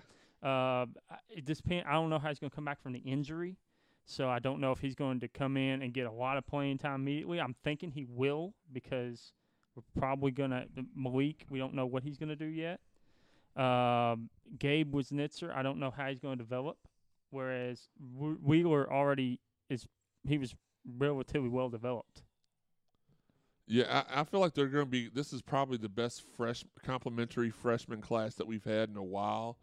We had one 3 or 4 years back, and for some reason I can't. Well, the real big one that I can remember was the one where it was T. Will, the man who will not be named. Gosh, who else? Amir Johnson, Chad Millard, Brian Harvey, right? Brian Harvey, And there's one more, and then Clarence Holloway, right? I don't know. That was after. Clarence Holloway was like in 3 straight recruiting classes, so it could have been. There's one more, but anyway, gosh, I'm trying to remember. I think it was Clarence. Maybe I could be wrong on that, but and then we had one just a few years ago as well, but I can't for the maybe it could be. The Super Six probably is what I'm thinking of. Even though they didn't really pan out on the court as well as we thought that first year, as we would have liked. But yeah, I like what we got coming in. I feel like if you asked me to put money on it, I would say we probably have one transfer, maybe 2 transfers out. I don't think we add another piece, but it wouldn't shock me if we added another piece, especially if one of those 2 guys I think we decide for sure that they're leaving. I think we have 2 transfers. I think We probably are thinking the same too, but I don't want to put any names out there because I don't want to Oh, he's been tough. Even though I have been, I don't want that smoke. I think one guy stays because I think if he transfers, he's gonna have the same problem wherever else he goes, and you can probably understand who I'm talking about. I know with who that. you're talking about. And I think there's another guy that we just missed on because you don't bring in a guy from a JUCO that plays point guard. So I think we need somebody from the guard spot that can score. And I think that we need somebody from we need somebody from the forward position to step up and come in and give us something immediately, because we can't keep depending on guard play. We need some interior presence because we don't really have any right now. I think, in my opinion, I could be wrong. Maybe he's tired of being in school and wants to go get some money, whether that's overseas or in the G League. I think Malik should come back next year and show that his foot is healthy and get a full year because big guys take longer to develop. And I know he might not want to be in school another year, but I think that he just needs to come back and just have a good show, and I think it would do him a lot more good than it would do him any bad. I think Malik comes back. I think we have a 50-50 chance at selling Carlik to come back. I think there's no shot in blank that David Johnson comes back. No, he's rejected in the lottery. I think he's fallen. He was late first round now. Yeah. Okay. But that would be my that would be my guess. Now this is the class that was supposed to have Jay Scrub, correct? Yeah. Or was that the freshman class? It would have been this year. Yeah. It Okay. been this year. All right. So, all right. I'm just He trying. would have really helped. He would. And I think, well, clearly, but I think the one thing I would have really liked about him coming into school, he would have pushed Sam Williamson to be more assertive. Yeah. Let me ask you this though: if Jay Scrub comes, we don't get Carlik, right? Probably. That's a good point. We probably don't. You probably don't. So you're asking David. So then maybe that's the case. I don't know. Because I don't think we went after Carlik until after. That is correct. Jay Scrub. Because Jay was gonna. I think they wanted him to play 2 guard. I mean, and we would have had a big lineup with David. You're looking at 6'5", 6'7", 6'7". So I mean, Carlik probably doesn't come here, but it would have been nice to. I love Carlik, man. But yeah, I love me some Carlik Jones, man. But it would have been, if you're an old school Louisville fan, which everybody here in this room is, it would have been, those guys would have been huge from the guard lineup back in the day. It would have been like, Coach Crumb's guys when you had 6'4" point guards and 6'5". But I swear, Carlik, like looking at him out there, I don't know how tall he is. He's 6'1". But he looks. I mean, he looks and plays taller than 6'1". Yeah. Could you imagine if he was 6'5"? No. So yeah, he wouldn't be here if he's 6'5". No. Well, he would have never never went been to Radford. Yeah, I was gonna say he would have never been at Radford. Yeah, that's for sure. So that's the name of the game. So I'm happy with the results so far. I think everybody can probably get down with this. We're all waiting for that program changer. Mm-hmm. I think you want it to be Sam. You wanted. I mean, some people. Let's be honest. We all drink the Kool-Aid on this one. We thought it was going to be Aiden, like Ahan. We thought he was going to be that guy. I think it'll be Ellis. I was told that from other people, like Aiden's going to take some time, and I didn't want to believe it. And then I kept hearing that in the rumblings from people. So hopefully he can be that guy next year. And hopefully he wants to stay, but I don't see that being the case because you're 2 years in, and you're starting Dre Davis, who's 6'6" at forward, and even Malik was out and you didn't play him a ton. You know what I mean? So I don't know what's going to happen with him in terms of what his situation is going to be, but I mean, hopefully he can figure it out this summer and really put in a lot of work on his offensive game and defensive game, so he can really be the guy that we think he can be. So. All right, and I did figure Jonathan Huffman was in that class, as well as Clarence Holloway was as well. So it was Brian Harvey, T. Will, Clarence Holloway, Chad Millard, blank, Jonathan Huffman, and Amir Johnson. I'm never saying his name He's again. been erased. I have deleted him. So that but yeah, we're all waiting for the I agree with you. We're waiting for that program changer, and I think you very easily. All of us have, even Perrin has about what, a 15-year fandom of Louisville. I mean, since you've been here, that's been, gosh, it's been so long. I've been a fan of Louisville way before that. That's fair. So we all have an extensive fandom of Louisville. But I guess what you're saying is a more detailed approach to it. Yeah, in the last 15 years. No, because I mean, if you're a fan, you're a fan.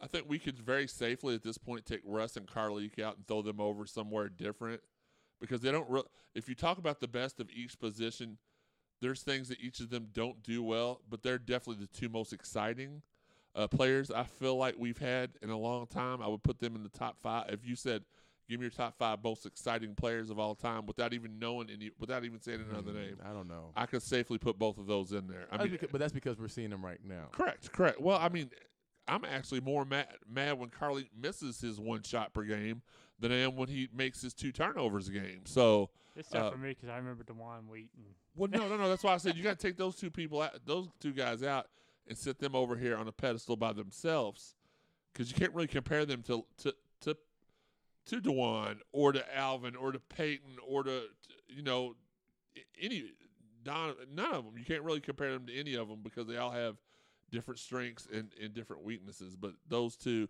did you have a player on any of your teams that reminded you of either Russ or Carleek? No, because it wasn't the case. You know, back then, Chris Mack's teams always have great success from the 1 and the 2 position, and then they have a forward, a guy in the interior that can anchor it out and whatever. When you look at us, we always had guys that were good from 1, 2, 3. Yep. The 2 and the 3 position at Louisville under the Rick Pitino years were everything. You know, Jerry Smith, Edgar Sosa, Taekwon Dean, Larry O'Bannon, Even PK. Brandon Jenkins, Preston Knowles, those guys were always got it done from those 2 positions. And then you had Earl Clark, obviously, be what he was. You know, Coach Pitino guys, all those guys, Francisco Garcia, had multi-skill sets. You could shoot it, pass the score. You always had to do those things. He was one of my favorite people ever. Just hilarious to be around. So when you talk about all those guys have great ability from the 2, 3, and the 4 position. Earl Clark, T. Will, Francisco, Taekwon. We've seen a lot of guys that can really fill it up. Preston Knowles, guys that were scrappy, intense, didn't give a damn about who they're playing against. And Jerry Smith, yes. Which, by the way, Preston, Earl, and Jerry, we will have all 3 of them on this summer. So yeah, and looking forward to that. Jerry's a guy that really gets he has an underappreciated career. I mean, Jerry got 2 10 days. He played with the Nets like he was in the league for a second. He was one of my favorites.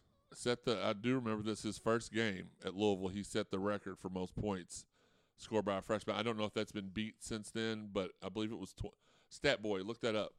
Please. I believe it was 22 points. It was from 19 to 22. I don't remember how many points it was exactly, but he set the record at that time. I don't know if that has fallen. That was a long time ago, but I just remember him going back to Marquette.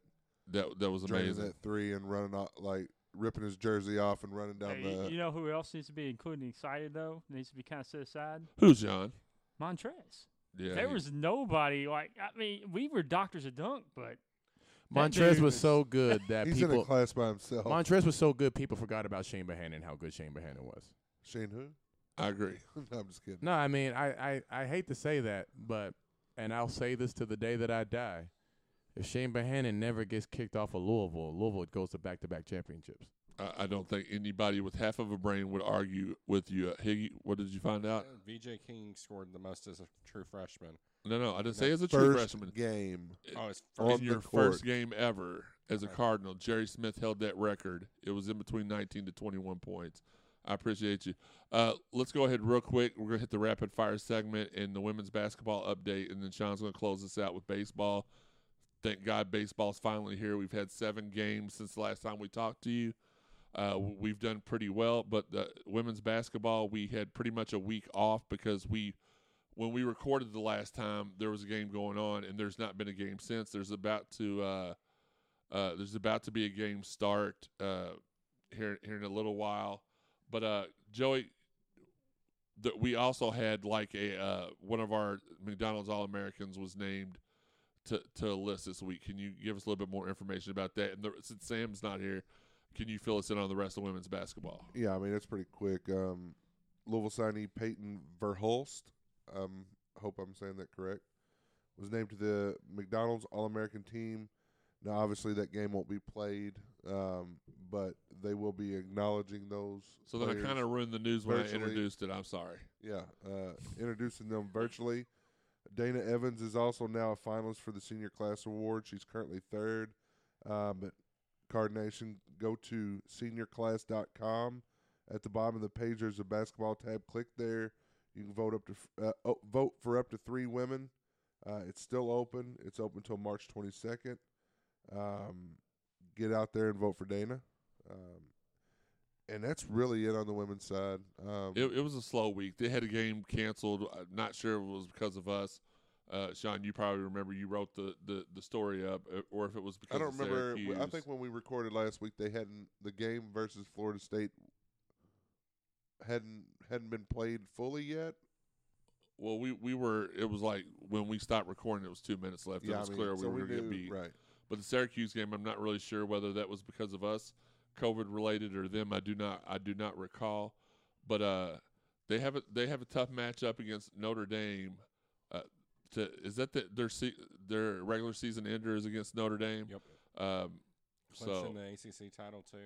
it will clinch the ACC title. Okay, so plenty of great stuff with women's basketball. And Dana Evans has a chance to probably win back-to-back ACC Player of the Years. Yep. I don't know how many think there's times a that's probably. been done. I think it's got to be. I mean, she leads the league in scoring. It's got to be a no-brainer. Yeah. And she's on the Sam didn't include this, and Joey didn't say anything about it. And plus, to be fair, Joey was given the responsibility of women's basketball about 3 minutes before we started the podcast. But Dana Evans is on the National Player of the Year award watch list as well.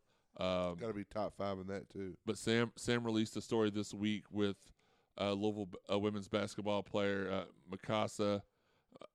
Is it Robinson? Correct. Yes. Robinson. Mikasa And he's got a couple in the works. We're going to try to get Dana Evans. We're going to try to get Haley Van Lith. But great story. She appreciated it. The family appreciated it. The coaches appreciated the coverage of it. Get to CardinalSportsZone.com and check that out. A few other rapid-fire things. We got an amazing still this week, I believe, as we announced the hiring of new recruiting coordinator David Cooper. He comes from the Florida Gators, part of their last 2 top 10 recruiting classes. Terrific hire. Seems like Iggy. Seems like a great guy, and he's going to help us. Something that we've kind of struggled with is that Florida pipeline. This reestablishes that, or if there was any kind of a lag, this knocks that out of the way. I'm looking forward to great things with the next recruiting class. And also, we had a little bit more football news. Nebraska quarterback, I forgot his first name. Luke McCaffrey, son of Ed McCaffrey, brother of Christian McCaffrey, announced that he was transferring to Louisville, and that was kind of a shock to a lot of people because this kid's was a 4-star quarterback coming out of high school, borderline 5. He played in garbage time last year for Nebraska, so his 2 touchdowns and 11 interceptions kind of misleading because you're just trying to make something happen. I think there was one game At he actually garbage did time. start, but it was because he got thrown in because I didn't ask you that, Sean. Be quiet. A lot of garbage time stats. Shut your mouth. But I'm looking. I think he could. This may just be heat of the moment, excitement. I think he can be the starter this year. I know that's probably not going to be what the team wants to hear, or maybe the fan base, but I think he's good enough that he can take over and start. Well, it needs to be somebody there that can put some pressure on Malik to perform Right. better. That's what it really boils Yeah, down I to. think that's the Exactly main it. thing. Somebody's got to be able to put some pressure on Malik to perform better. And Malik hasn't had that type of pressure. You know, Evan Conley's not a bad player. He just can't move. Right, and that's the thing with the McCaffrey kid. You know, coming from Ed McCaffrey, his brother Christian McCaffrey. You know, he's an athletic kid, Yes. so he will be able to move, So and it will put that pressure on Malik. So for me, when I look at this roster, and I really want to see who the offensive line is going to be. Right. So is Trevor Reed going to be whatever? Is Trevor Reed going to be any good? Like, can he do something different? Mike Gonzalez coming in here, is he going to be able to contribute right away from the offensive line? And Brian Hudson, are those guys going to be able to contribute? Can we shore up that offensive line? I think you see Hudson, and Gonzalez is just. I don't know if any of y'all have seen him in person. He's a monster. He is a mountain of a man, and I think that he's going to have a Mekhi Becton, Kenny Thomas. Those 2 guys came in and it contributed immediately. I think he has that type of effect on the line, and I see Hudson coming in. You know, the seasoned vet. He's already played 3 or 4 years at Virginia Tech, 3 years, I believe it is. He's coming in as graduate transfer, correct? Or is it a COVID transfer, Sean? You're the recruiting guy. I believe it was COVID transfer. He's still got 3 years of Thanks, eligibility. Sean. I'm just kidding. But so he's going to have – so he has how many years? 3 years. Well, that changes the game because that provides stability. Your offensive line. If he can get eligible this year. I think He's Cole gonna be Bentley's back eligible. too, He's right? eligible? Yeah, he's Okay, eligible. well, that's good to know. Cole Bentley's back Yeah, too. Cole isn't he? Bentley's Yeah. back for another year. But But I think what you're getting at with those two guys, that's probably 3 years of cohesiveness. continuity, Right. cohesiveness, stability. Are they on each side of the line? Or are they Yes. okay? So that'd be a guy that we can have anchor each side of the line. You know, the strong side and the weak side. Absolutely. Because the defense got better as the season progressed. Yes. Correct. It wasn't talked about a lot, but we didn't do them any solace because we weren't scoring a ton of points on the offensive side. So, like I said, the question really for me is, That offensive. can and I'm not gonna, and this is no disrespect to anybody on that coaching staff. I think everybody, the kumbaya is over. Yep. I think Coach Satterfield needs to do something this year that gives people Excited. the excitement and the expectation that he left in our mouth after having a good year his first year here.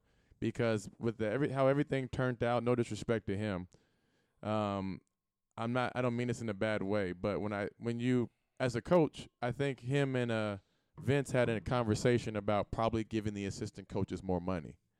But then COVID hit. So how can I give you more money Right. when I really essentially don't have it? I've been laying people off. Yeah, so I can't give you more money. So now what happens is, and I feel like this is what really happened with the whole situation, just from the business side of it. And tell me if you guys think I'm wrong. If you guys think I'm wrong, go ahead and tell me, please. I feel like with the fact that there's no real way for me to pay you any more money because I don't have the money when I'm laying, like you said, 30 people off. So how do I force your hand to try to get me more money? I know. I'll interview for a job.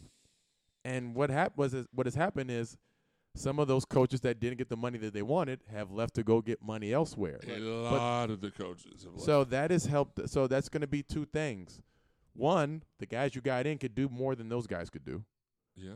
Or, you don't have any improvement. I'm hoping and I'm optimistic with the turnover that he's had that there will be improvement.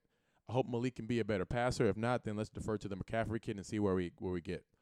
Or if the offensive line can be something, then put Evan Conley back there and throw the ball. But I don't see that being the case. I've honestly, and I may be in the minority here, but I've been very, very pleased with Evan Conley and his ability to come in. And when we've needed him, I mean, Wake Forest 2 seasons ago was a huge example of how he came in, showed no fear. He shouldn't have been able to be as mobile as he was, but he, for whatever reason, he looked more mobile than any of the other quarterbacks out there that game or that season. And maybe it was because the game was so much faster and he was so much slower. Sometimes that gives off a false illusion of people being more mobile. But man, I think the quarterback room is stacked with the addition of McCaffrey. I think we're gonna have a good year. I love the coaches that we did retain. I like that we added guys like Cooper and Bicknell and promoted and Sims, and then we promoted the guys Pete Thomas. It let as somebody who played football and was a member of a college football team, it feels good when you feel a sense of a foundation being laid, because that's been our problem as a football team the last decade is the foundation. Every time we get it built strong, it cracks, a coach leaves. I really feel good about the fact that what we have going on. Court Dennison is a complete stud. He wants to be here in Louisville as long as Louisville will have him. That's a conversation that's been had. So Pete knocked a great guy. They've got good, and even though Satterfield applied for a different job, I still don't fault him for that. Everybody's goal is to get more money to advance. I don't like the way it came out that he did it, but that's fine. Everybody's allowed to make mistakes. We live in a world where everybody thinks that, you have to atone for everything. No, he does not owe me as a Louisville fan any explanation for anything he does for his family and his personal life. I just want to make one point on that. So people make a big deal about him, and we've made a big deal in the past about our coaches interviewing secretly for other jobs. Here's my thing. for everybody else out there that works, when you're going to look for another job, how many of you tell your current employer, "Hey, I'm going to look for another job. I'm going to interview at another place"? You don't. You go, you interview, you get the offer, you accept the position, then you come back to your current job and say, "Hey, I got a new job." Here's my 2 weeks. Right. Yeah. No. If you want to 100%. keep me, what Well, can you do? I'll say I'm this. walking. Like, I just don't understand that. I don't mind. business. I don't mind the interview because I understand the business side of it, like you said, and I agree with you 100%. My thing is, Don't lie. I want him to have a good year. And if he doesn't have a good year, this is going to be very unpopular. Let's go get Jeff Brom. I'm with you. I hate to say that, but listen. And here's the thing. Here's the thing. He dropped the Brom bomb. I mean, here's my thing. I believe that Satterfield can be the guy. I don't feel like, but the energy around him doesn't feel like a guy that wants to be here for the next 15 years. He doesn't have that type of synergy around him, Right. especially after the South Carolina situation. I agree with you there. So, But I also agree with the fact of what you said. I don't think I have been told he never had any intentions of which leaving. is fine, and I agree I with think that. it's a money, like you said. But- I think it was a let's try to not seem too it was douchey and try to get this wasn't- money without not getting even the money. douchey is a word for it. I love think douchey. it's a business of it. Like it's poker. Right. How do I force your hand without coming off? Am I bluffing? Yes, and that's the only way to do it. And that's what he He had did. his sunglasses on. You couldn't see the eyes. I don't fault him for that. No. I think the fan base here wants a long-term solution, and I think in order to take that next step to be in the category of what people want, and what people want, let's just be honest, we want to be able to compete with Clemson Mm-hmm. and be able to beat Clemson and Florida State. Either be competitive with them every year, or beat them every other year, or even beat them every 2 or 3 years, whatever it may One be. out of the two every year. 1 to 2 out every Right. year. That's what people are looking for. Maybe make a college football playoff Yeah. every 3, 4, 5 years. Something like Yes. have a chance at it. That's Be what in the we want. conversation. Right. And the only way you're in that conversation is when you get a guy here that is a long-term problem solver. I'm not saying Satterfield doesn't want to be here long-term. I think Louisville's one of the easiest jobs in ACC. If you ask me, you win 8 games a year on average. People are okay with that. Maybe, and then every other year or 2 years, you get, let's say every 3 to 4 years, you win 10 games. Right. You beat Clemson, you beat Florida State, you play in the ACC championship, and you end up in the college football playoff. Every 3 or 4 or 5 years, every 4 or 5 years, people would like to see that. Right. And then you have something like that. But that has to change with a guy that wants to be here long term, so you can establish some really strong recruiting things for that to take place. I think that's what people want to see. I don't know how you get to that, but you until got to we have a guy that wants to be here long term. And Right. you were hoping that was going to be the guy in Charlie Strong, but that wasn't the But- case. Right. That's the thing. Until we get to that point, that's what it's going to be. We're going to have that, like you said, every 4 or 5 years, we're going to have a 10, 11 win season, playing an Orange Bowl, playing this or whatever. You make $4 million and then, a year. And then that guy's gone. Yeah. We're the stepping stone. We got close. We got on the precipice of being that Great word. destination, Yes.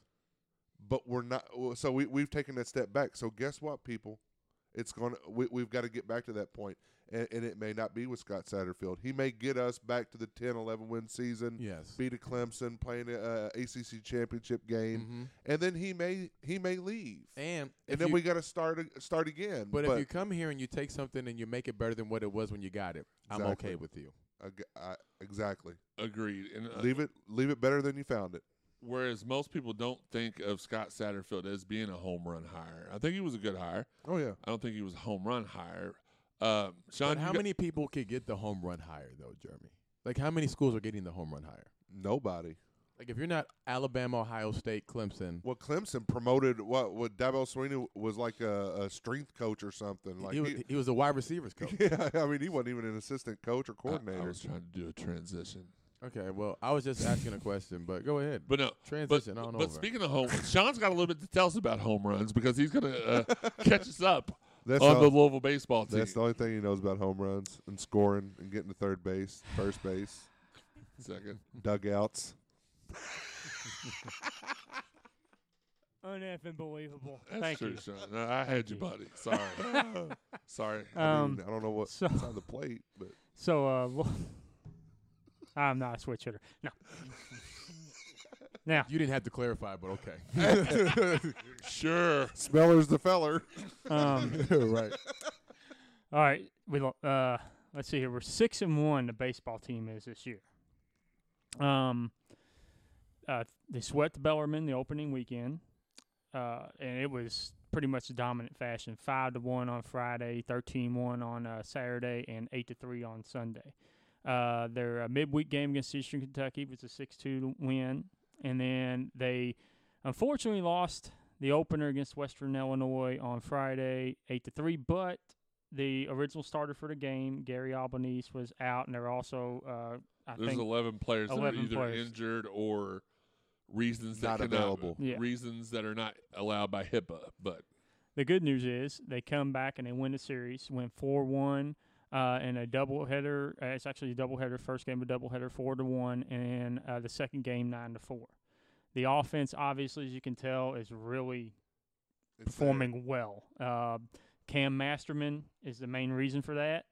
3 home runs, 5 RBIs, and also Henry Davis, the catcher, that dude hit 3 home runs First in the three first 2 games. in first 2 games. Yeah. I Yes. thought it was the first 3 games. First 3 games. Actually, right. It was the first 3 games. There's 1 home run each game. Okay. And the thing about him is he went 0 for 2 in a game, yet he's still gone on base twice and scored once. Yeah. So he's still, even when he's not getting a Manufactured hit, runs. he's getting on base. And It's- of course, we're talking about 2 weeks into so before we Yes. anoint anybody the next MVP of the team, that'd be very easy for people like, oh, Benelis only has 1 hit this Oh, year. no. You see, that's the thing. But in baseball, it's a whole different monster than the other sports. Like you have slumps. I mean, it's called a baseball slump. well, for a there's reason. guys, too, that some guys are slow starters. Yeah. Other guys, We know. they come They what? they come out of the gate on fire, and then they kind of fade as the season goes along. Don't let him steal your thunder. Keep going. Oh. If they're Keep going. coming out on fire, they Yeah. need to go to the Keep clinic. going. Now- Keep going. Don't let now- him. Yes. Keep It going. burns when I pee. Pitching is You're not gonna be able to post some of this, you know. I'm not posting it all. pitching wise, it has been a lot of by committee. There hasn't been really anybody stepped up to really dominate. Luke Smith's been good. He had a four inning outing his first game, and then pitched 5 innings, got the win Sunday. He's got, I believe it was 8 strikeouts. He had 5 in the first game, 3 this last Is he game. the only Louisville pitcher to make it to the 5th inning so far? I believe so, if Okay. I remember. Yeah, because we That- had a lot that's of been rough. bullpen. Yeah, Yeah, it's it's been a been a lot lot of of bullpen bullpen. And they're still trying to figure out. The original starting 3 was Albanese on Friday, Adam Elliott stepping into the starting role on Saturday, and then Luke Yeah, Smith Luke. on Sunday. They kept Luke. it looked like what was interesting is the last Saturday game we had, or the first the doubleheader, Mhm. it was Michael Kirian starting the closer, and he pitched 2 innings of shutout ball, and then Adam Elliott came in and he pitched, I believe it was 3 innings. Was Prosecki on that list of injured/sick or not? Because that's a kid that I thought last year when he I don't remember. he had a pretty hot start. I believe he was a freshman. Had a pretty nice start. See, I want to and- say and- actually no, because I believe he actually started on Friday. Okay. I believe he started on Friday. Let me double check that, 'cause I believe he did. Regardless, the pitching's been like you said. It's not been Louisville baseball standard. Well, not the starting pitching. They're trying to figure it out right now. The right. bullpen's been great, actually. Because that's one thing I think you can say if you've watched Louisville baseball over the last 20 years. Yeah, Prosecki did Our start staple is pitching. and play small. What does Louisville baseball have coming up this week, Sean? They have Morehead State at home, and then they On go. what day? That's Tuesday, and then they go on the road for the weekend series against Georgia Tech. Okay, and I believe that all these games are going to be available on the on ESPN3/ the ACC Network or ACC Network Extra. I mean, so and we'll get that information out to you during the week as we find out what it is. We want to also again thank Perrin for coming in today. We appreciate you filling in for. You did the job of 3 people today, which is normally what you do, so we appreciate you doing the Lord's work. I don't know if that's the Lord's work. You It's can't a- attach the Lord to after all Well, those sexual bless innuendos you. you get. Well, I do what I want. This is my show, so no. But tell everybody what else. So everybody knows that you already do radio on ESPN 680 and 939. But tell everybody about the COVID clinic that you have going on. Anything else that you have? Right now, well, I got a lot of eggs in the basket right now. But And look, this is not FCC regulated. So if you want to say you got a lot of blank on your plate, go ahead. no. We don't care. I I know, don't I edit know, I any just- of That's the what show it's like. You can't. You're not gonna be able to post. I Dude, can't- we post what we every like, week. No, we don't I'm care. just messing because I'm so used to talking with FCC guidelines. I Right. try No, not we to. have no limits. This is F Jeremy them. limit. So basically, what I'm doing right now is I work with a lab out of Dayton, Ohio. Greg Ingles is the CEO of the company. He's a great guy. They're called SV Diagnostics. We are called SV Diagnostics. But and we also work with a company called Revolution Diagnostics. So we do a lot of our testing via a mouthwash. And the reason why we do that is your mouth regenerates every 7 days. Your nasal cavity regenerates every 14 days. So how that helps is it's easier to get a more accurate sample from collecting saliva because it's constantly producing moisture and it's the current state of what your body is in terms of what's coming in and out of your body. Interesting. Because of that, we're able to do testing, and we also do a thing of pharmagenetics. Pharmagenetics, have you guys ever heard of this? Have not. So I will give you. So this is something that I think is really awesome, and this is something that could be great for the mental health side of things. Also in retirement homes with people, and just medicine in general.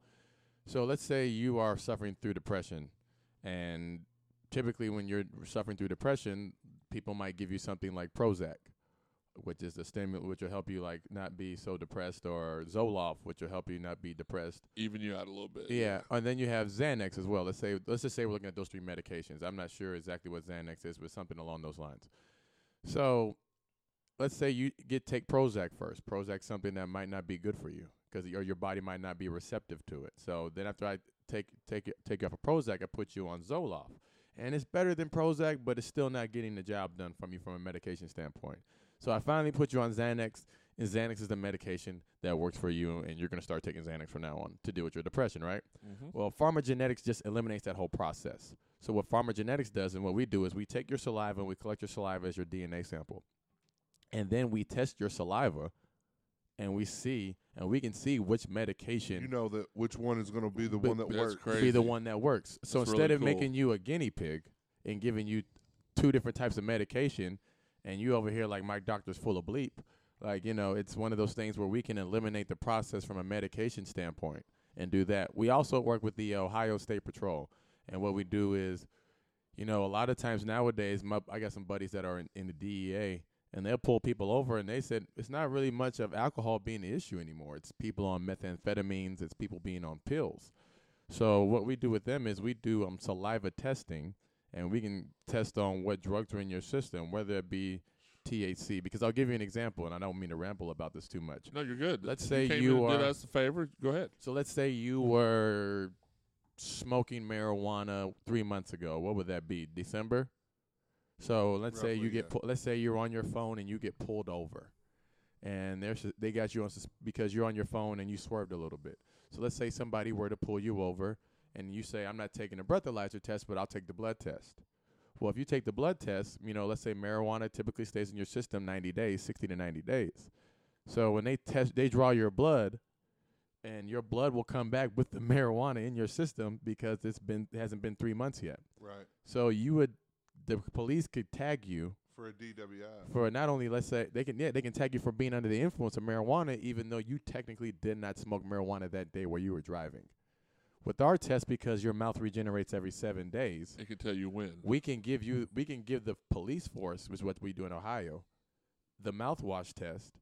And let's say the cops accuse you of having being under the influence and you didn't, your mouth mucosa wouldn't generate the marijuana that you smoked 3 months ago Right. for you to fail the test. So it could be better for people. real time testing. Yes, yeah, and that's why we call it a real-time PCR test. Did So not know that. so now the reason why that's good, one, when the police officer pulls you over, there's a 2-hour window for them to get the whole DUI process done. So let's say if I wanted to do this, also will help the police force, not only help the people that are getting pulled over, but the police force as well, because you have a 2-hour time frame to get something done from a police standpoint of getting somebody for a DUI or on suspicion of whatever. So when you go to the hospital to have the blood work done, if you don't sign that document, nurses won't draw your blood. Right. Which delays the window for me to test you for DUI, which puts more subject to chance for you not to be charged with a DUI. Right. Because you're stretching out the timeline. You still might get arrested on suspicion, but you can go to court and fight that and have a better chance. But with this process, it'll eliminate that whole process of having to take you to the hospital, having to do all those other things. And with a saliva test, I don't know about you, I'd rather collect a saliva sample than have to deal with collecting blood. This can help on the parole department, too. Rather having collecting blood, having to collect urine, or anything of that nature, it can eliminate that process. And the testing results, we work within a 24 to 48-hour window. So we can give you this type of information, and we can have it for you within 48 hours at the max. That's really cool. That's really cool. So that's what we're doing with Farmer Genetics and working with the city and the government and trying to sure things up to make those things happen, because, police reform is something that people have been talking about. This is one of those things that can help with that process. Do something about it. You're doing something about it. Yeah, putting your money where your mouth is. Right. So one of the things that we're trying to do is we're trying to expand that and put that in more places than others, because I think it's something that is very, very much interesting.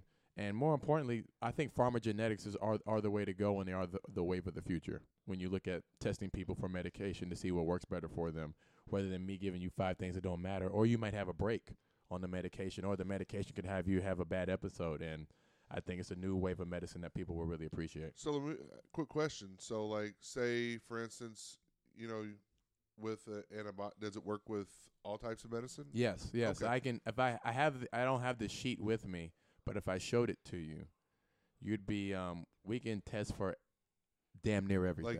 Like antibiotics, antibiotics, amphetamines, antibiotics, hydrocodone, you name it, we can test for it. I need to figure that out, man, because like I do have and I know it's a little off subject, but sometimes with pain, the problem for me is I've never taken a painkiller that's actually killed any pain for me. Right.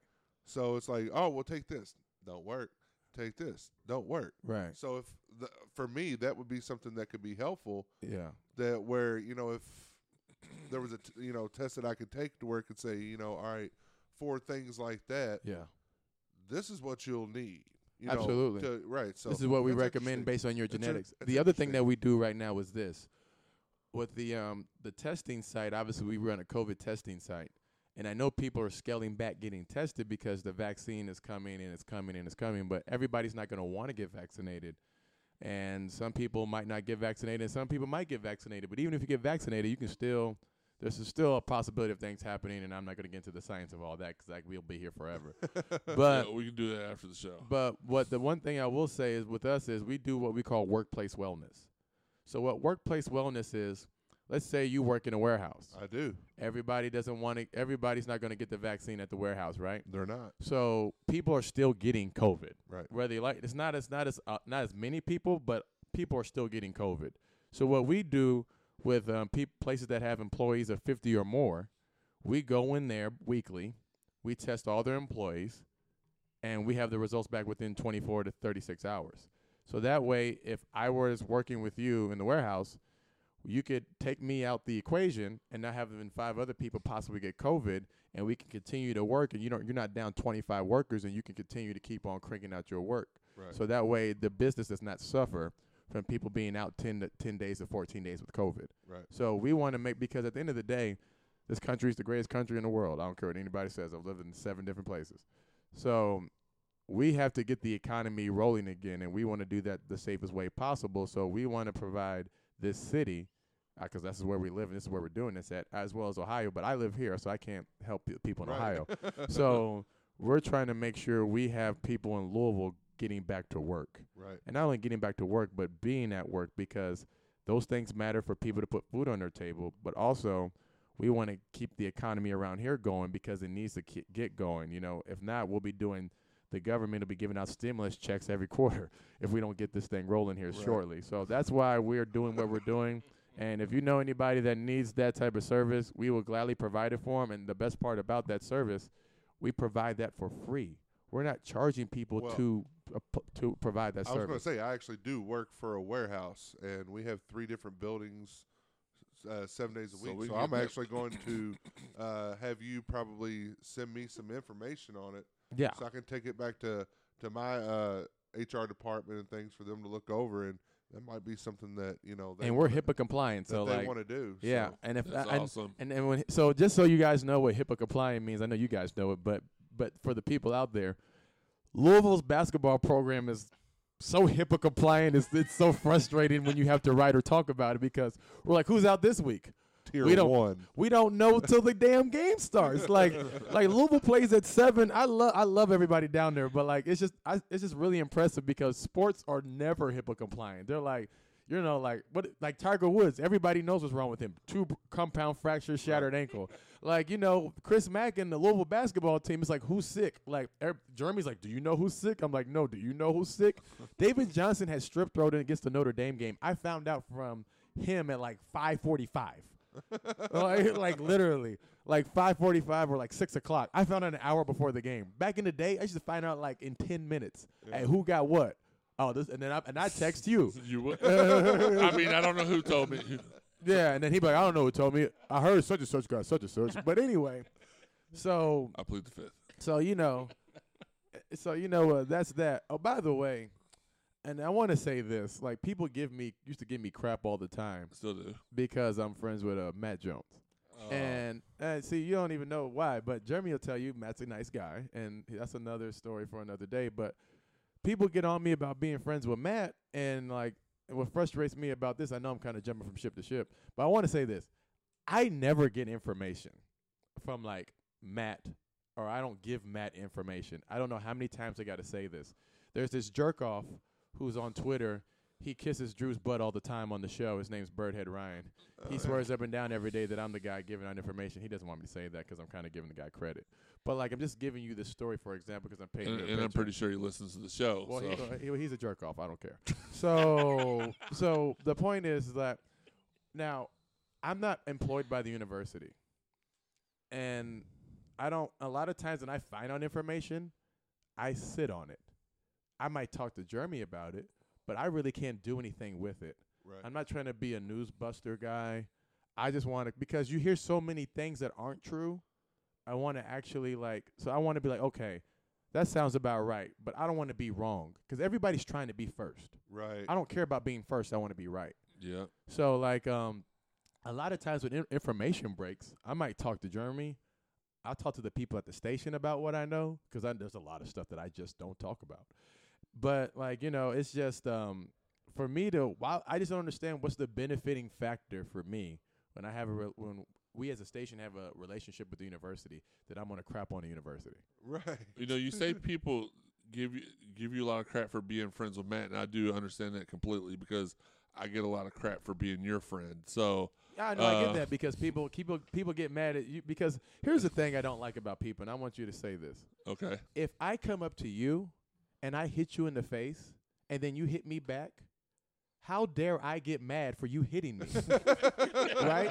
Am I wrong? I mean, you can be pissed off that that I hit you. Right, but I hit you But first. you didn't hit me hard enough to knock me out. Right. Right. But if I hit you first, so what happens with people with me, and because Jeremy always laughs at me on Twitter, people will talk shit to me. They push the button. They'll talk shit to me, and then to be like, "Oh, hey, I cussed for the first time." So That's what? fine. No, you're good. We'll well, label people- it as explicit. But people will talk shit to me, and then get mad when I respond. Like, how dare you?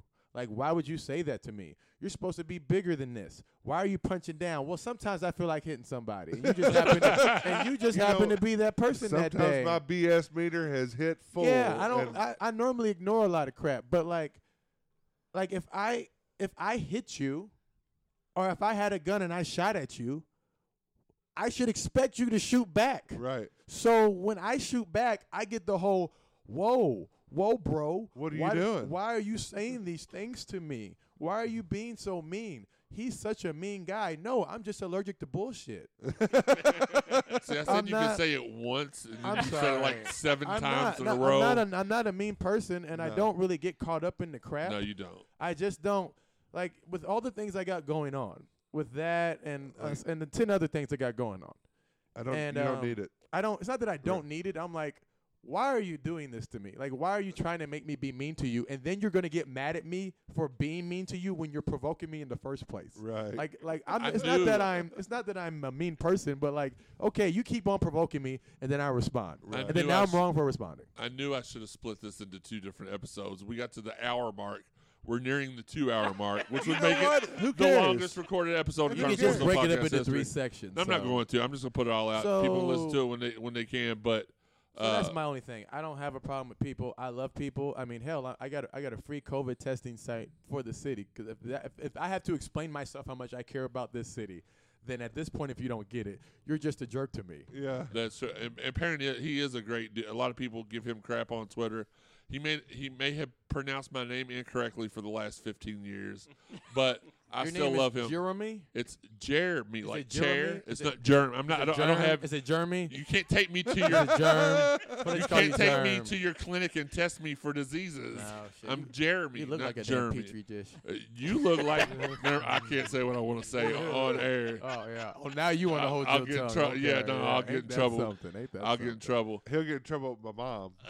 No. I'm talking about with sponsors. No, I'm just kidding. Nah, But- I get that. Speaking of sponsors, shout out again to all of our fine sponsors: the Jamon Brown Foundation, Shack in the Back Barbecue, Four Pegs Beer Lounge, Custom Multicates, Fitness Market, Derby City Lawn and Landscaping, and we're working on more. If you would like to be one of the people that sponsors our fine podcast, which goes anywhere from 30 minutes to 2 hours when Perrin's on, give us a call, 502-694. We're not sorry. 0375. Hit us up on social media. Individually, I'm at Jeremy_CSZ. At Elville Sean. At Joe Wallman 526. I am the Higgy. And then we got our guest savior here, Perrin I'm not the Johnson. You can savior. find him at Is Perrin that just Johnson? my name? Yeah, yeah. This guy treats me every year. Goes, can you please change your name? I was like, no. He's so It's all professional. together. It's all together. He's so professional.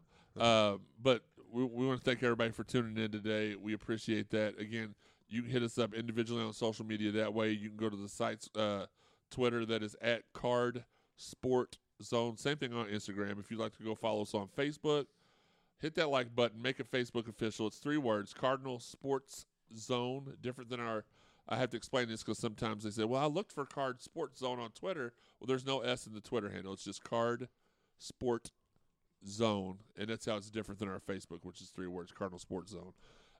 If you don't want to look for us on social media, you can find us on all the podcast avenues: Apple Podcasts, iTunes, Buzzsprout, Spotify, Stitcher, TuneIn, Google, Amazon Music, iHeart Podcasts, over 125 avenues overall.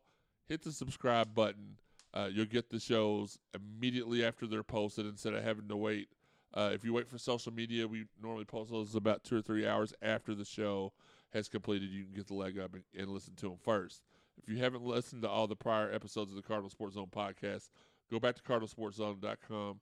Check them all out. Hit that drop-down menu. It's podcast, then CSZ podcast. We have all the other iterations of the show there as well. CSZ on 93.9, Live with 55, both which Perrin has been on multiple times. We kind of started the Saturday show Dynasty together. Check out our exclusives on cardinalsportszone.com, the place it all began. Like I said, Sam did the interview with Mikasa. We got interviews coming up with Dana Evans, Haley Van Lith. We have Earl Clark, Jerry Smith. Who else did I mention earlier? Oh, Preston Knowles. They'll all be on the show this summer. We'll have exclusives with them as well. Like I said, go to cardinalsportszone.com, the place it all began. Shout out to everybody who's out there sharing the podcast, sharing the love. We appreciate you. If you have any ideas or suggestions for guests, shoot me a DM or any of us a DM. Mine's at Jeremy_CSZ. Y'all have any last words before we wrap it up, Sean? I'll just stick with mine. Wear a mask right now. We're close, people. We're so close. Just We're closer than Sean is to getting a girlfriend. Joey? I would say wear a mask. Hit up Perrin, the place. What's the Yeah. name of the place? We're SV Diagnostics. If you Google svdiagnosticslab.com, you can go there. It'll tell you your locations. We have one off LaGrange Road. out there in Pee Wee Valley for the people out there. And then we have one downtown on the campus of JCTC, Jefferson Community College, or Community Technical, as it's like to Whatever be called. JCC is what Yeah, that's it's why always going to be JCC. I to say me. that because old school people call it JCC. Yeah. So, Right, but right. the new name is Jefferson. JCTCS. Yeah, Jefferson College Technical College. Yeah. So I just want to make sure everybody knows that we're open 8 to 1 on Saturdays, and then we're open 8 a.m. to 6 p.m. Monday through Friday. It's free. You can get as many tests as you like if you have exposures. And so just fill out the information. Call this phone number 859-403-1620, and you will go there and prompt you from there, and you can get your COVID test to feel peace of mind until you get your vaccination, so you can do all the things you want to do, such as camping, football games, and etc. Yeah, let me go back to get your pet spayed or neutered. Help control the pet population. And Maryland is still trash. Piggy, anything really quick since parents took all the words up? 91 days to my wedding. You're looking forward to the reception buffet. Of course. We got B. Sims working on a new song. I'm dropping that Yeah. information right now for the Cardinal Sports Zone podcast. We're talking to him. Until next time, Court Dennison is the man. Recruit Selah Brown. And this has been the CSE podcast.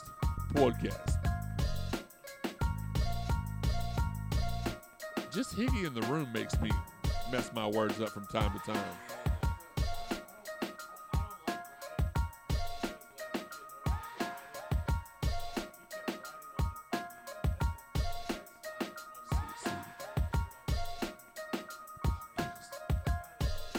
We're out.